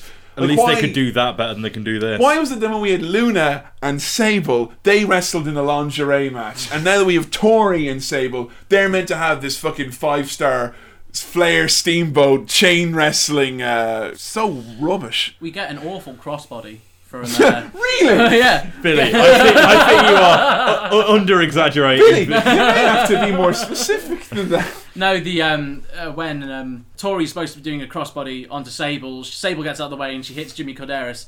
When you're doing a crossbody, your legs are supposed to be in the air. She's got both her legs on the ground. You have to leave your feet. And you have to leave your feet, and she manages to do a crossbody without leaving the ground. You know what it reminds me of? You ever play playing a little bit of football when you're a kid, using jumpers as goal posts and stuff like that. It's like the guys, and you always see them, the kids who are like, they wanted to do the big dive like on TV, the big goalkeeper dive, but they never did it. So they kind of go out on one leg, fall over, and but in their mind they're like, "No, I'm doing the dive." That's what they think here. No, I'm doing it. But your legs are on the ground. Yeah, I'm doing it. Listen, lads, if we went through the match and went through every single botch one by one, we'd have like a fucking 3-hour episode on our hands here. Let's get to the. It is like watching two stacks of Jenga wrestle. We get the Sable because Sable tries the Sable bomb and literally just springs out. Unbelievable. Yeah. Nicole Bass. Blonde China. Yeah, basically. Who is she? Calling her Blonde China is a disservice to China. This is like a terrifying product of steroids and nothing more. I'm not going to talk at length about Nicole Bass because it literally is the case of, hey, here's a freak we saw on Howard Stern. Let's put her in the ring. Ha, look at her. She's a freak. I hate it. It's so creepy. That's literally it. That's the long and the short of it. She won't be back after this. She's not. She's on like Sable's corner for a bit, but they don't do much with her. Like we'll see her again, I think. But the worst match in the podcast so far. Sable wins. Undoubtedly. And then does dancing like Elaine in Seinfeld. Sable is too busy gyrating to notice Jimmy Corderas standing there, handing her the belt. Oy. He's just handing there, and she's just not paying any attention because Sable is dancing right now, and when she is dancing, you cannot stop her. Yes. She then shakes her ass at Jerry, then blows him a kiss. And we get a good 10-second shot of Jerry licking his lips. Yeah, the camera zooms in on Jerry's face while he's just staring at her. This is literally too much. It's too bad a show. We got alright. Here we go. Saving Grace. Finally, this is it. This is the fucking match that makes the show watchable, in my opinion. Yep. X-Pac taking on Shane McMahon, European Championship. Has given Shane the European Championship. Shane clocks X-Pac. X-Pac doesn't know what's going on. X-Pac's out cold. Shane's covered him.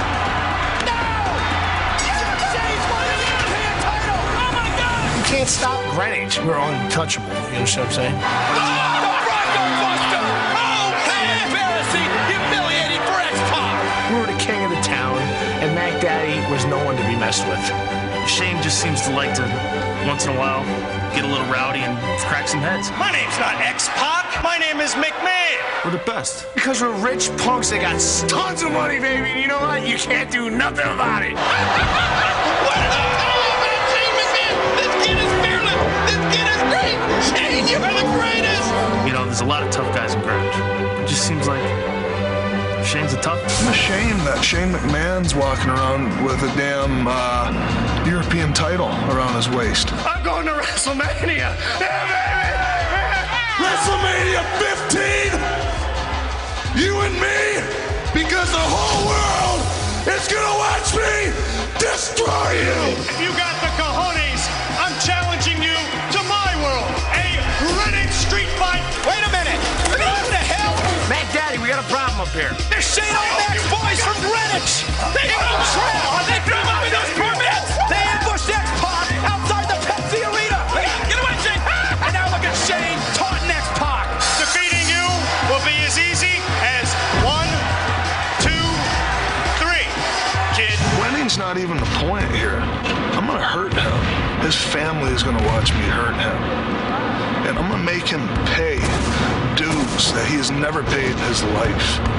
Get that amazing promo package there. The best of the night, I think. It's so brilliant. It just frames Shane perfectly with the whole clips of the posse kind of talking about Shane These being the rich big punks. man, playing the classical music, Shane, just in the suit with the belt, screwing X-Pac out of the title with help from the corporation. It's such a simple, well-told story. I love this. What they did was, like, building up to this match, they had, like, the posse, like, who were Shane's real-life friends from when he was growing up. They were doing, like, these behind-the-scenes discussions, like, oh yeah, this one time, Shane started a fight with all these guys in the bar, and this other time, just a bunch of assholes, because they're like guys in their early 30s still thinking they're in college, slapping each other on the back all the time.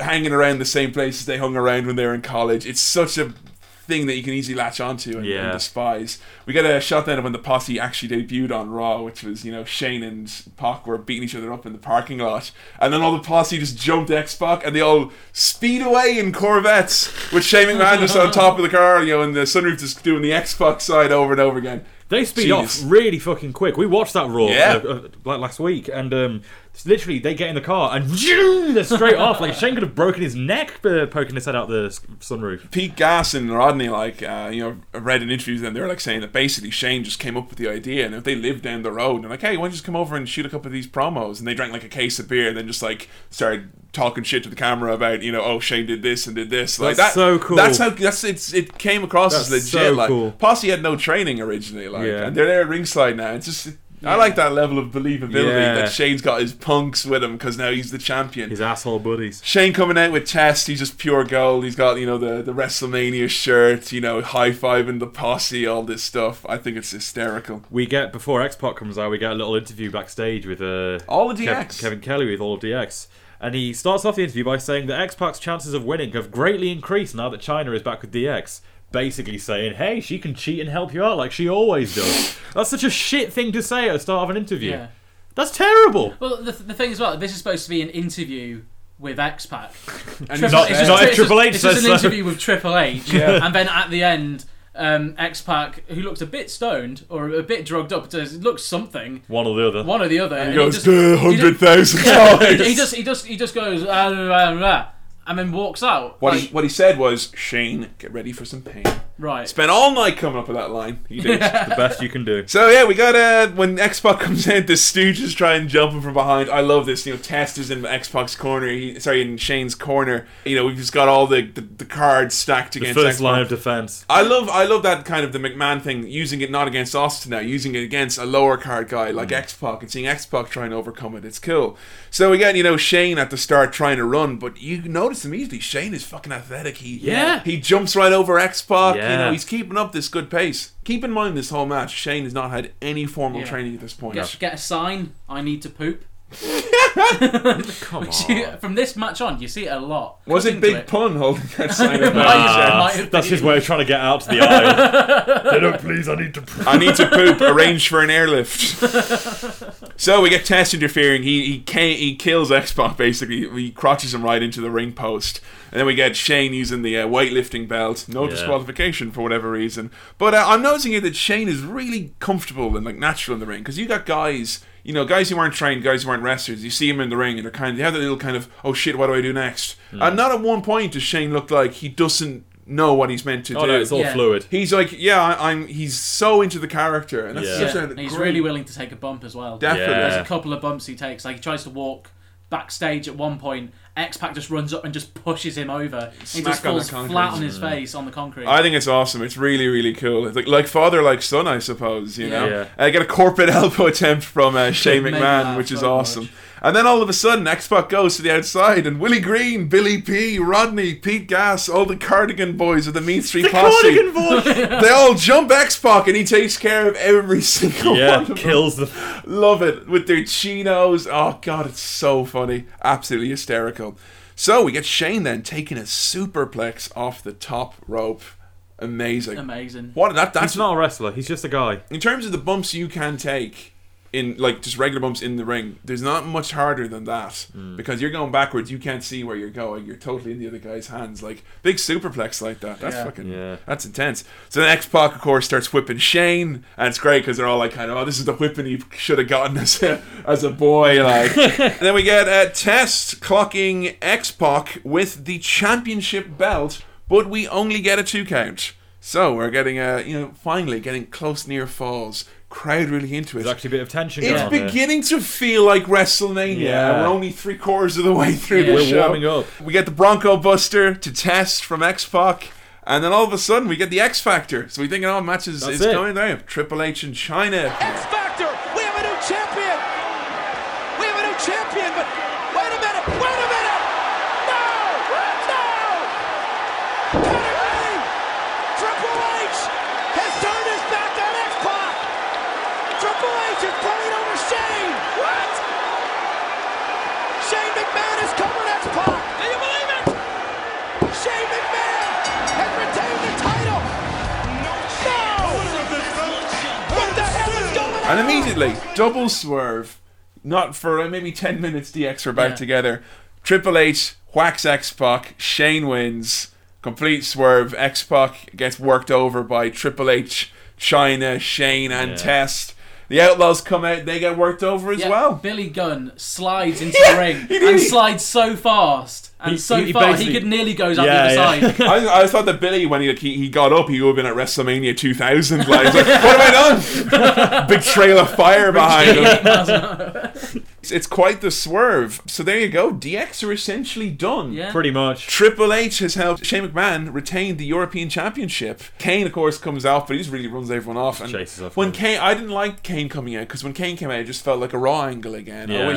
I think if they left it at the beatdown and left it at that, we had DX for basically 1 year. Now DX are, anytime you see a compilation now, it could be because Triple H and Shawn Michaels have their big say in the company, but it's always made out that DX is the biggest thing ever. This is a year of basically DX at its prime, because this was DX as the most over it ever was, really. Arguably. What do you think after a year? Do you think overall good, bad, indifferent? Overall good. I mean, but you got to bear in mind, they were always secondary. No matter what, where they were on the card, they were always secondary to the McMahon-Austin story. There was like I think Unforgiven, it felt like they were going to be like the NWO running in every match. Yeah, that's the thing. It never reached NWO levels. Because they were face, really. Yeah. And also, Triple H was injured for a considerable amount of time. Yeah. I think at the end of the day, it was good, it was entertaining, but I think each guy went on to become more successful in the years to come than they would have been during this 98-99 run. Yeah. You can say X-Pac becomes a bigger star. Billy Gunn becomes a bigger star. Road Dogg becomes a bigger star. China even. So it's interesting. But anyway, time for Undertaker and the big boss man. Jesus. Hell in a Cell. McMahon, it's simple. I own the key to your heart and your soul.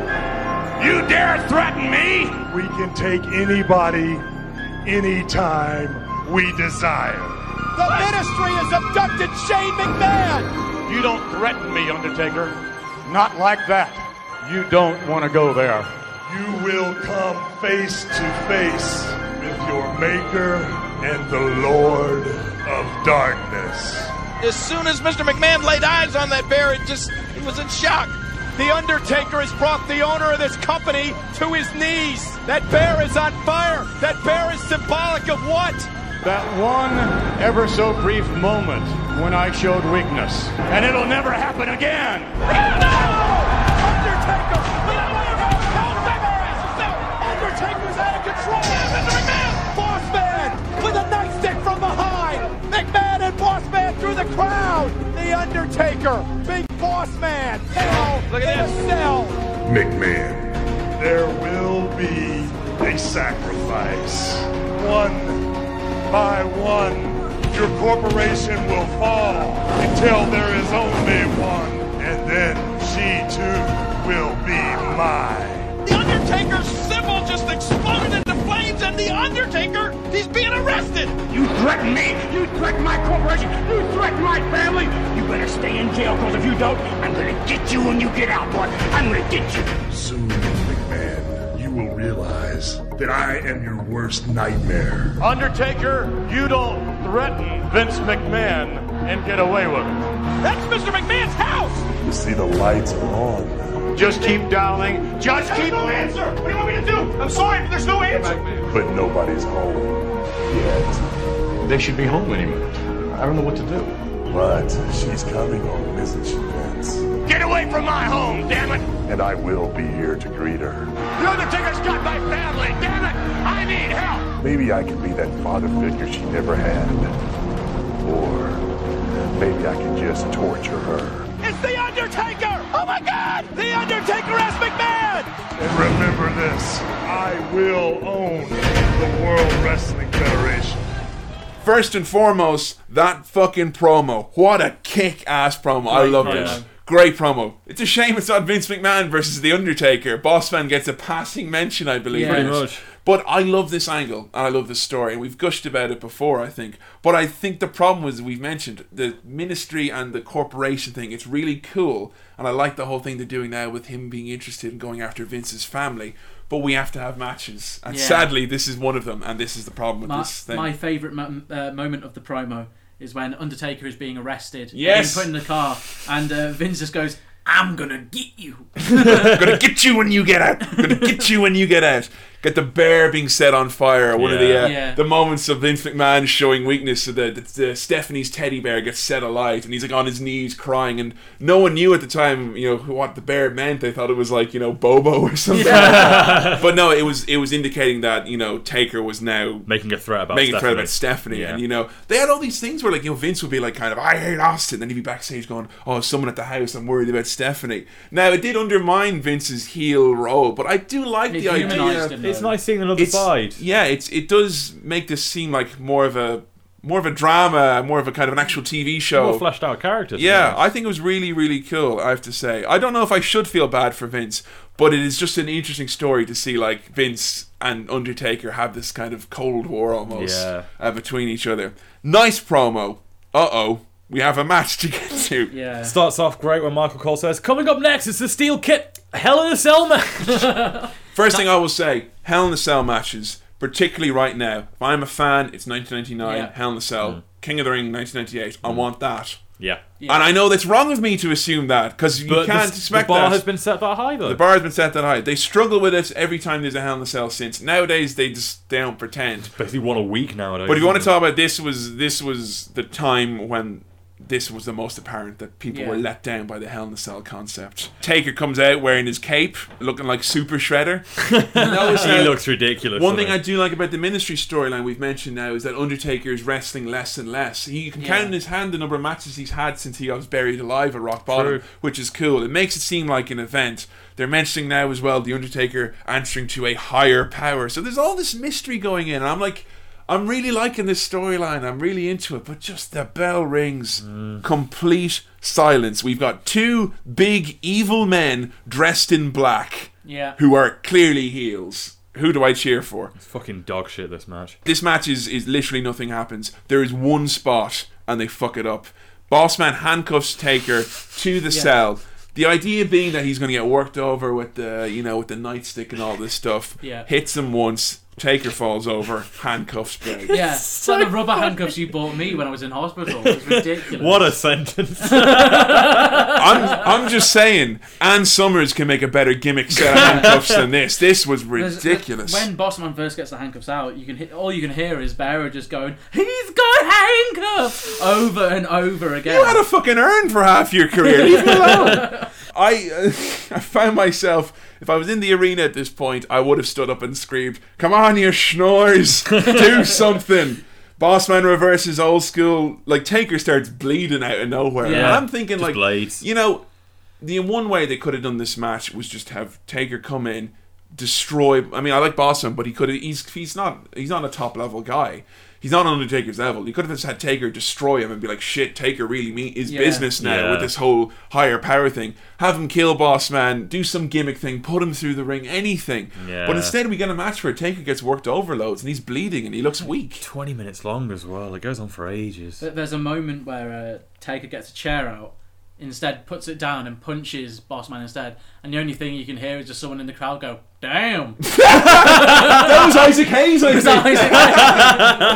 There's a favourite spot at the end. The two of them are both bleeding and no one gives a fuck. The crowd hasn't made a peep. They just start punching each other loads, trying to do like some sort of strong style New Japan thing. They just punch each other loads, going "ah," and then the crowd just goes boo. WWF Warzone, just spamming the punch button. I've seen chess matches more exciting than this. I'm out of here. Taker hits the tombstone. 1, 2, 3. And then. And Jesus. Undertaker stares up towards the ceiling, and the Brood now, of course, Edge, Gangrel, and Christian have joined the Ministry of Darkness. They all descend down from kind of skies. It's a cool moment. It's cool. Edge's debut is this. Yeah. They start attaching some sort of harness. Then you see it's a noose. Taker puts a noose on Bossman. The cage gets raised. I believe it's Bear. He cuts to Paul Bearer going, pressing the button as hard as he can. I thought loads of bolts of lightning and stuff will come out of it. And the cage goes up. So does Bossman. And the Bossman gets hung, and he thrashes around for a little bit, and then he just kind of goes, oh, and stops moving. Now, right, Big Bossman, Ray Traylor, he passed in like 2004, and it was really sad because he was one of my favorite wrestlers, and he was a wrestler that I was very fond of in my childhood. So it was one of those wrestling deaths that really hit home. Hit home.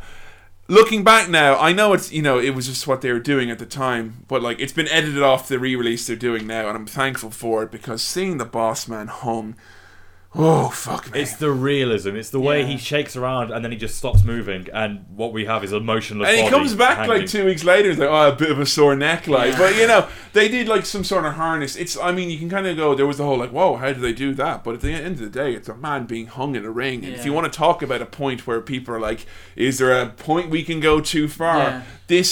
A guy being hung in the ring. Yeah, that's definitely too far. I'd never even heard of this before. It's not talked about really because it's tasteless. Watching it for the first time, I wrote down my thought process of what was going on. So the noose is being dropped, and I went, no, they're not, are they? No, you're joking. Fucking hell. Fuck. Jesus. Now, I like to think that they tried to completely sweep this under the rug, but I do recall at 1 or 2 moments showing when they were doing like WrestleMania streak video packages for Taker, them showing clips. You do see bongs of that after the man had passed, and I think that is incredibly tasteless. Other thing tasteless, if you're listening to WWE, I went to Fan Access for WrestleMania 25, and they had a little area. It was called Undertaker's Graveyard. It had tombstone for each of the Undertaker's victims at WrestleMania. Yeah. As a fan, I do not want to see a plywood made up tombstone that says Big Bossman WrestleMania 15. Alright, because the man is actually dead, and that is a bit tasteless. So very poor there is actually a picture of me just like looking at it going, why? And there's dry ice, and they're playing all this chilly music as well. No, I do worry that we often come off as a little bit holier than thou whenever we put it. Over the past year of the podcast, we put the WWE to task about a lot of their things, but I think that anyone would agree that this is just downright poor taste, absolutely shocking, and should never have happened on pay-per-view. Attitude Era never coming back. Unbelievable.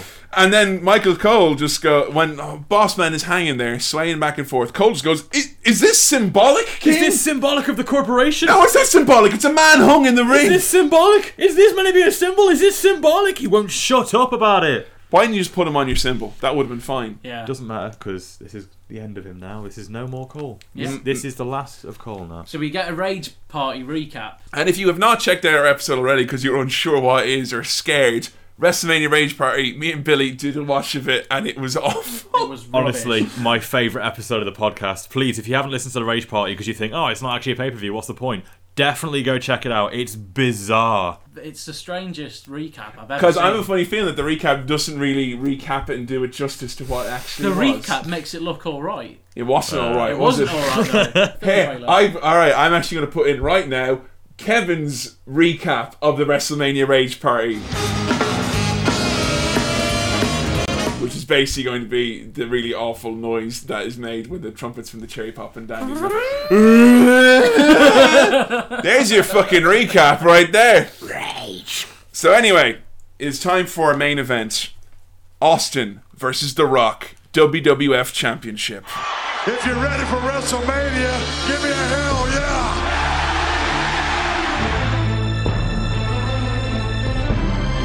Austin, there is no chance in hell of you becoming the champion at WrestleMania.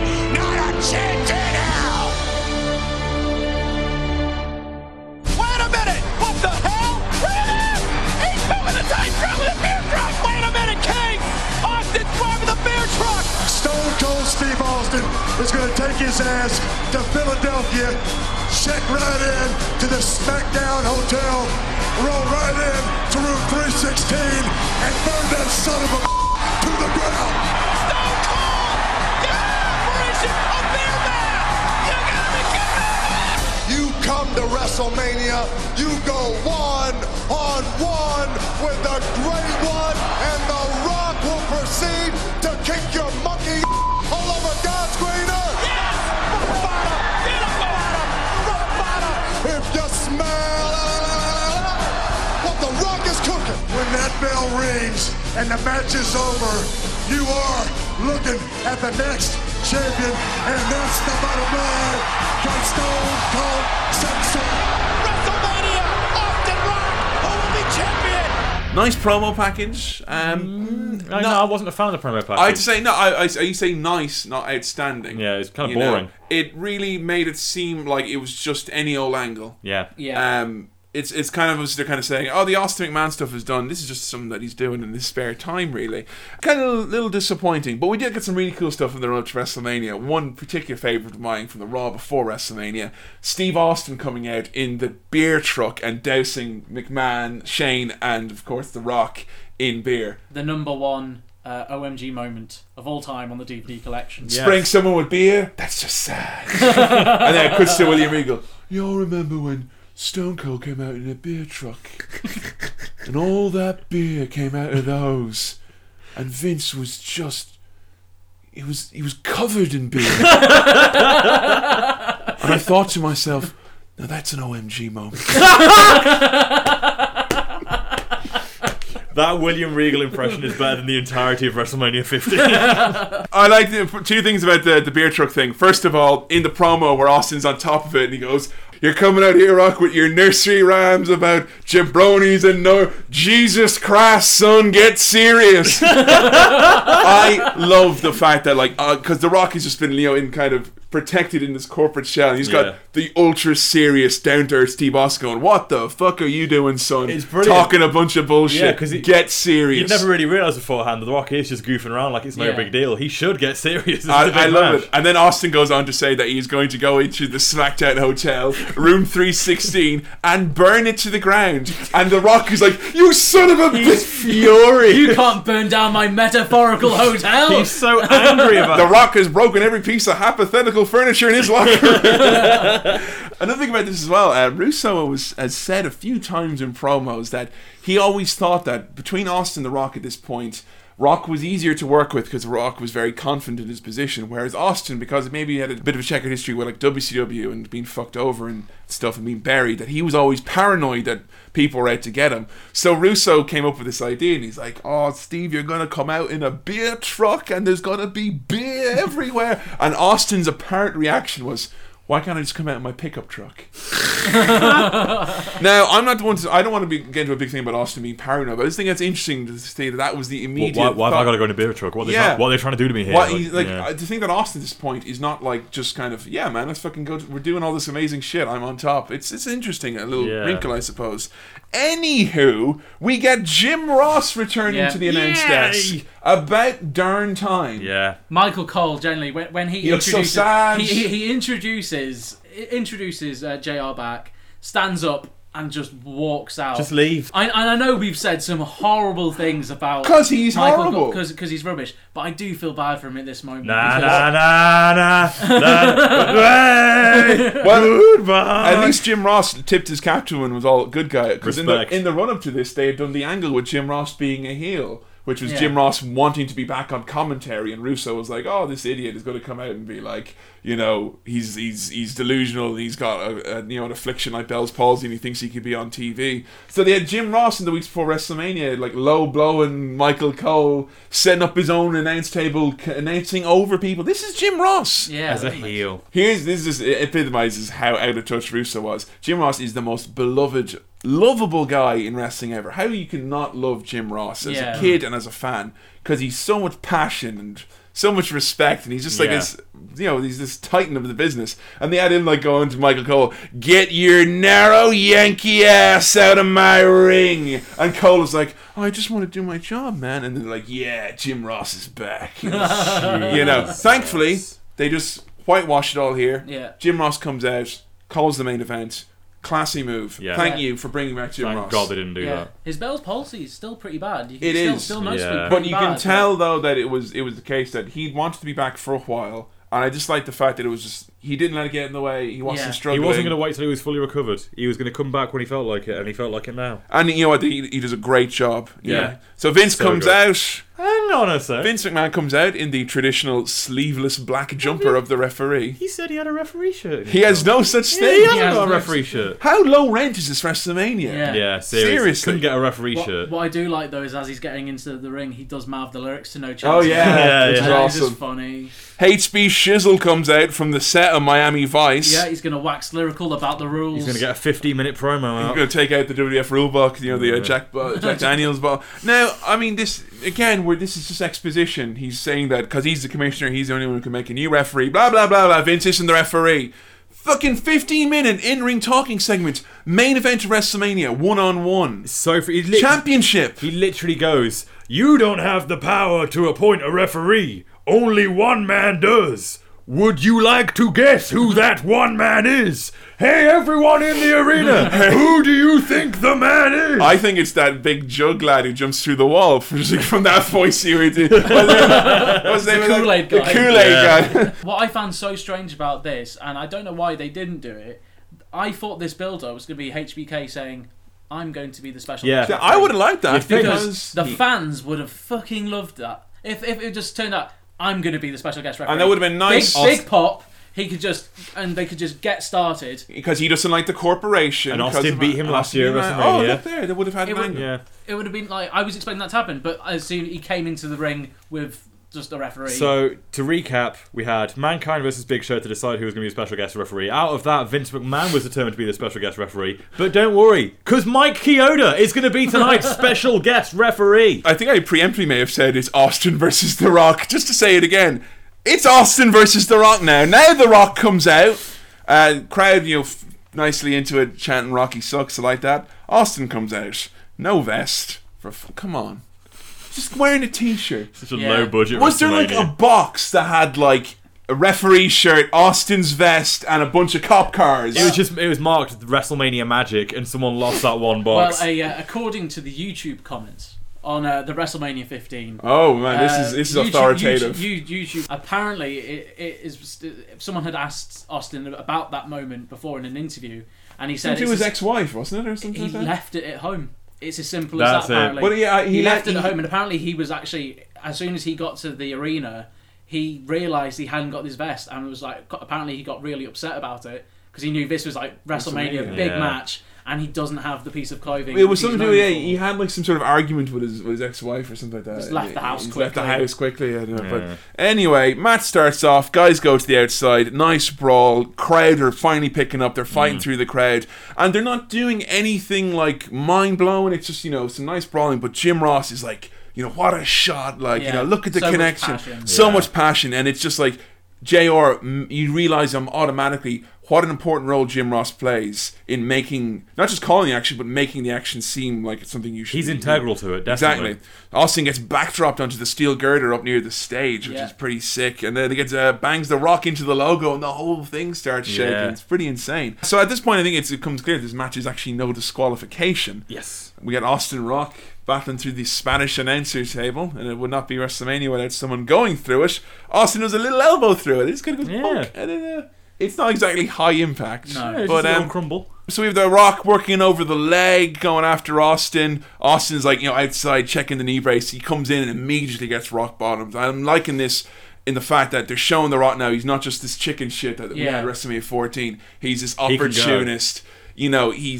You can see that we've seen the character develop, and I think it's actually really he's kind of peaked as this heel character right now, which is awesome. Rock gets a chair. Austin gets his hands on it and accidentally kills Mike Chioda. Yeah. That's one referee down. Yeah. One referee down, and we had two hypothetical referees beforehand as well. Yeah. As well as Vince McMahon. Oh, sorry, I'm including Vince as a hypothetical ref, Big Show as a hypothetical ref. And Mankind. Mike Chioda. So we're actually up to 4 in total at the moment. Get Tim White now. So Tim White comes out. Rock works over Austin with the chair which I thought was kind of interesting. The way Rock works him over, it's almost reminiscent of what we see in a few years' time at a certain WrestleMania. Austin gets, he takes all these vicious chair shots, and we get a big 2 count. It's like, I think now this is like the first WrestleMania main event. It's standard now, but this seems to be the first one where we've got guys kicking out of massive spots. Yeah. Because if you think about like Austin and Michaels, it was one finisher and that was it. Or Austin and Brett, one finisher, that was it. All the way back, now we're getting we've had rock bottoms, we've had chairs, and it's not enough. Still won't be enough to It's finish really kind of evolving the style. So rock bottoms Tim White, and then he gets a stunner immediately thereafter. So we're on referee Earl Hebner comes out, right? Is our sixth one now? 6 referees now. 6. Earl is 6. Yeah. So we had Vince reappearing, and literally in the 10 minutes from when he was kicked out to now, he's changed his clothes. Yeah. How strange. Quick change. Yeah, if only if he came out in a referee shirt then. Anyway, Rock gets a low blow on Austin, and Vince just comes in, clocks the ref. We get Mankind appearing, so now Mankind is back. Such a huge pop. Yeah. Huge pop, and this is nice because he had such a shit run of it. To get that is Mick's kind of first WrestleMania moment, I think. And he's coming out. Jim Ross sells it like he's he's come out of the hospital. He's got to make the count. So we got a rock bottom immediately, and then he goes for the people's elbow on Steve Austin, and he misses it, which is one of the first time we see that happen. So it's really high and intense. We get this really great fast-paced sequence in the end where we get reversals from The Rock and Austin. You don't know which way it's going, kind of playing off 14. Finally hits that stunner, and The Rock explodes. Yeah. Austin said recently in an interview, he was like, shit, I'd hit The Rock with the stunner and I wouldn't know where the hell he'd end up. He'd be halfway across the arena. Amazing. What a stunner. Yeah. Absolutely outstanding. Austin wins. Overbooked to fuck the match with 6 referees in total. Needless to say, great match. Not near any of the other Austin Rock matches. No. And I think, when we have the rematches down the line, they might want to make out like this match was some sort of classic, but it wasn't. It was a great match. It was a good, very good match, but it was not that WrestleMania legendary main event. And Austin himself said that he thought that this match, they didn't click, and then he thought that Backlash was when they did it. We have the rematch at Backlash, which is a different. There we go. This was exhausting. WrestleMania 15 in the books. Easily one of, not just one of the worst. It's hard to just to say, oh, it's a bad show. The main problem is it's because it's WrestleMania. That is why we're finding so much. You have expectations and standards. These matches could have appeared on Breakdown or Fully Loaded or any second tier in your house pay-per-view. They were good. They were good matches that were, there was some good action there. There were some storylines there. You felt you were in between storylines most of the time, as opposed to being at the conclusion of a storyline. But for this to be WrestleMania, fuck off. Yeah. Seriously? Are you kidding me? Can I just ask you, regarding the ending of this? Yeah. How long after the pin and the celebration did the copy of what you were watching end? Oh, it went on for another 10 minutes. Yeah, for another 10 minutes. Yeah. So you saw Earl Hebner drinking beer with Austin. Yep. Going up onto the rings, shouting and that really felt like something that was meant to be for the live audience and not on the camera. I find it so strange. I'm guessing that was like a VHS bonus thing or something. Is Earl Hebner just going to get that can that Austin gave him and sell it outside? Is that what's happening now? WrestleMania 15, I think it's because it's WrestleMania, it ends up just leaving an awful taste in your mouth. Now, people will debate Vince Russo up and down. He's leaving in a few months in the timeline where we are. He's done some amazing stuff. He's booked some really great feuds. He's given, a lot of guys who wouldn't have gotten feuds, like people like D'Lo Brown and Val and Goldust. He's given all these guys storylines. That's great. But I do think the one cardinal sin that Vince Russo has to his name, and he's never called to task for, was the fact that the man simply could not book a WrestleMania. Clearly not. Cannot do it. No, the feel, the emotion, everything that you expect from WrestleMania, and none of it was here. Doesn't get it. At all. Really disappointing. And on that note, match of the night, MVP, Adam. Match of the night, I will give to Rock and Austin. It's like the best of a bad bunch, really. Like you said before, they both go on to have much better matches together. They've both individually had much better matches than this throughout '98 and the start of '99. But just out of the entire card, this is the one that came the closest to being a WrestleMania match, I think. Yeah. To actually having that feel to it. It also got the crowd into it as well. Exactly, which is no easy task. MVP will undoubtedly be Shane McMahon, I think, because out of everyone that was at the pay-per-view tonight, Shane McMahon is the only person that really surprised me, and actually made me go, whoa, this guy, he's performing better than he's ever performed before, because he never performed before. This is literally his third kind of match. Yeah, he's the only person that really gave his all at WrestleMania. Yeah, that's true. I think he's one of the few guys you could say has that WrestleMania performance. Yeah, really, and talk about impressive as well for a guy like he definitely. is. Billy, match of the night MVP. Exactly the same with Adam for both. This match, whilst I was tempted to say Shane versus X-Pac match of the night, but I think there was just something about this, even though this was still nowhere near a perfect match. There was still something about it that I think Jim Ross really was helping. I think got a lot to do with it. I think that's mostly what it is JR being back, and then Shane for taking those I think two big bumps, then those smaller bumps as well. He put all of it he had into that match. Yeah, definitely. And you've got to give him props for that. So yeah, I'd say Shane for MVP. Cool. Kevin. I'm kind of similar, just slightly reversed. My match tonight, I was just going to say X-Pac and Shane. Right. Just because it treaded that line of almost being overbooked, but it just everything fit together perfectly. Yeah. You could keep up with everything that was happening. I was genuinely like, watching that for the first time, I was like, oh my god, now this is happening. You got quite an effective double switch, I think, from Triple H and China. Without descending into madness. Without descending into complete and utter fucking chaos. Shane really shines. I think X-Pac, criminally underrated. I think it was only when I think it was Jericho's book where he was kind of saying, X-Pac was actually Vince's guy to see. He was the benchmark, the measuring stick for that WWF style, and for him to have that match with Shane, not taking anything away from Shane, but I think he just did fucking awesome. I mean, I think that match easily could have been just like it's a European title, nothing. Could have been a jug match. And honestly, I think they stole the show. It was the definition of a show stealer in my mind.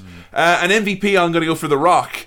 Because I think The Rock did a really, really good job here in terms of just being that bad heel that everyone wanted to see get beat, and he did it clean, and he just he put on a great performance. Yeah. He worked in a style that was kind of consistent with everything going up to that point, and considering that everything that was going on with all these referees and Austin and McMahon and Big Show for fuck's sake coming in the run up to this, it looked like that he was going to be outshone, but I think he managed to really capture something here. Yeah. But overall, diabolical. Worst pay-per-view we've done so far. Contender for one of just as a show, I can't emphasize this enough. As a show, you can pick apart and go, no, but this match, the triple threat match wasn't bad.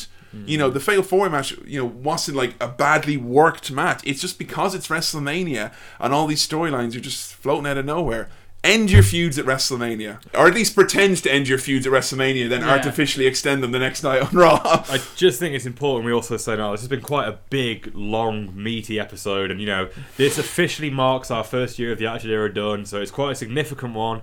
And I think we're all really excited, like, it's our second WrestleMania, it's brilliant. And what we've just had is basically nearly 2 hours of a very negative podcast. Yes. And I would like to say thank you for listening to this entire episode.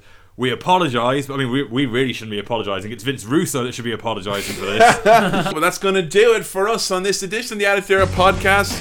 We have done an entire year, bell to bell, from 1998 to 1999. Vince Russo leaves halfway through this year coming up now. Some interesting developments coming up. The corporation ministry storyline gets crazy as fuck, and I really can't wait to get into some of the stuff we've got coming up. So the only thing to say now is thank you very much for listening into the Attitude Era podcast. Best way to keep in touch with us is to follow us on Twitter at AE Podcast or on Facebook.com/Attitude Era Podcast. If you happen to be in the neighborhood for a wrestling zine, Attitude Era Podcast is presenting this issue of Calling Spots magazine, where we got a little article in there, so be sure to check that out on callingspots.com. Also, as well, if you're on iTunes, be sure to leave us a rating or review. Helps us out immeasurably. There's been some lovely ones left.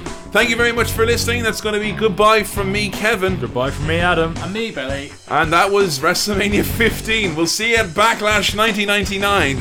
Good God, I need a drink. In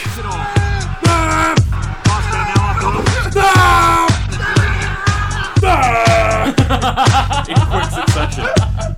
Oh my God, that's brilliant. That's 1 hour, 18 minutes in. Someone needs to make a keyboard with all the different octaves.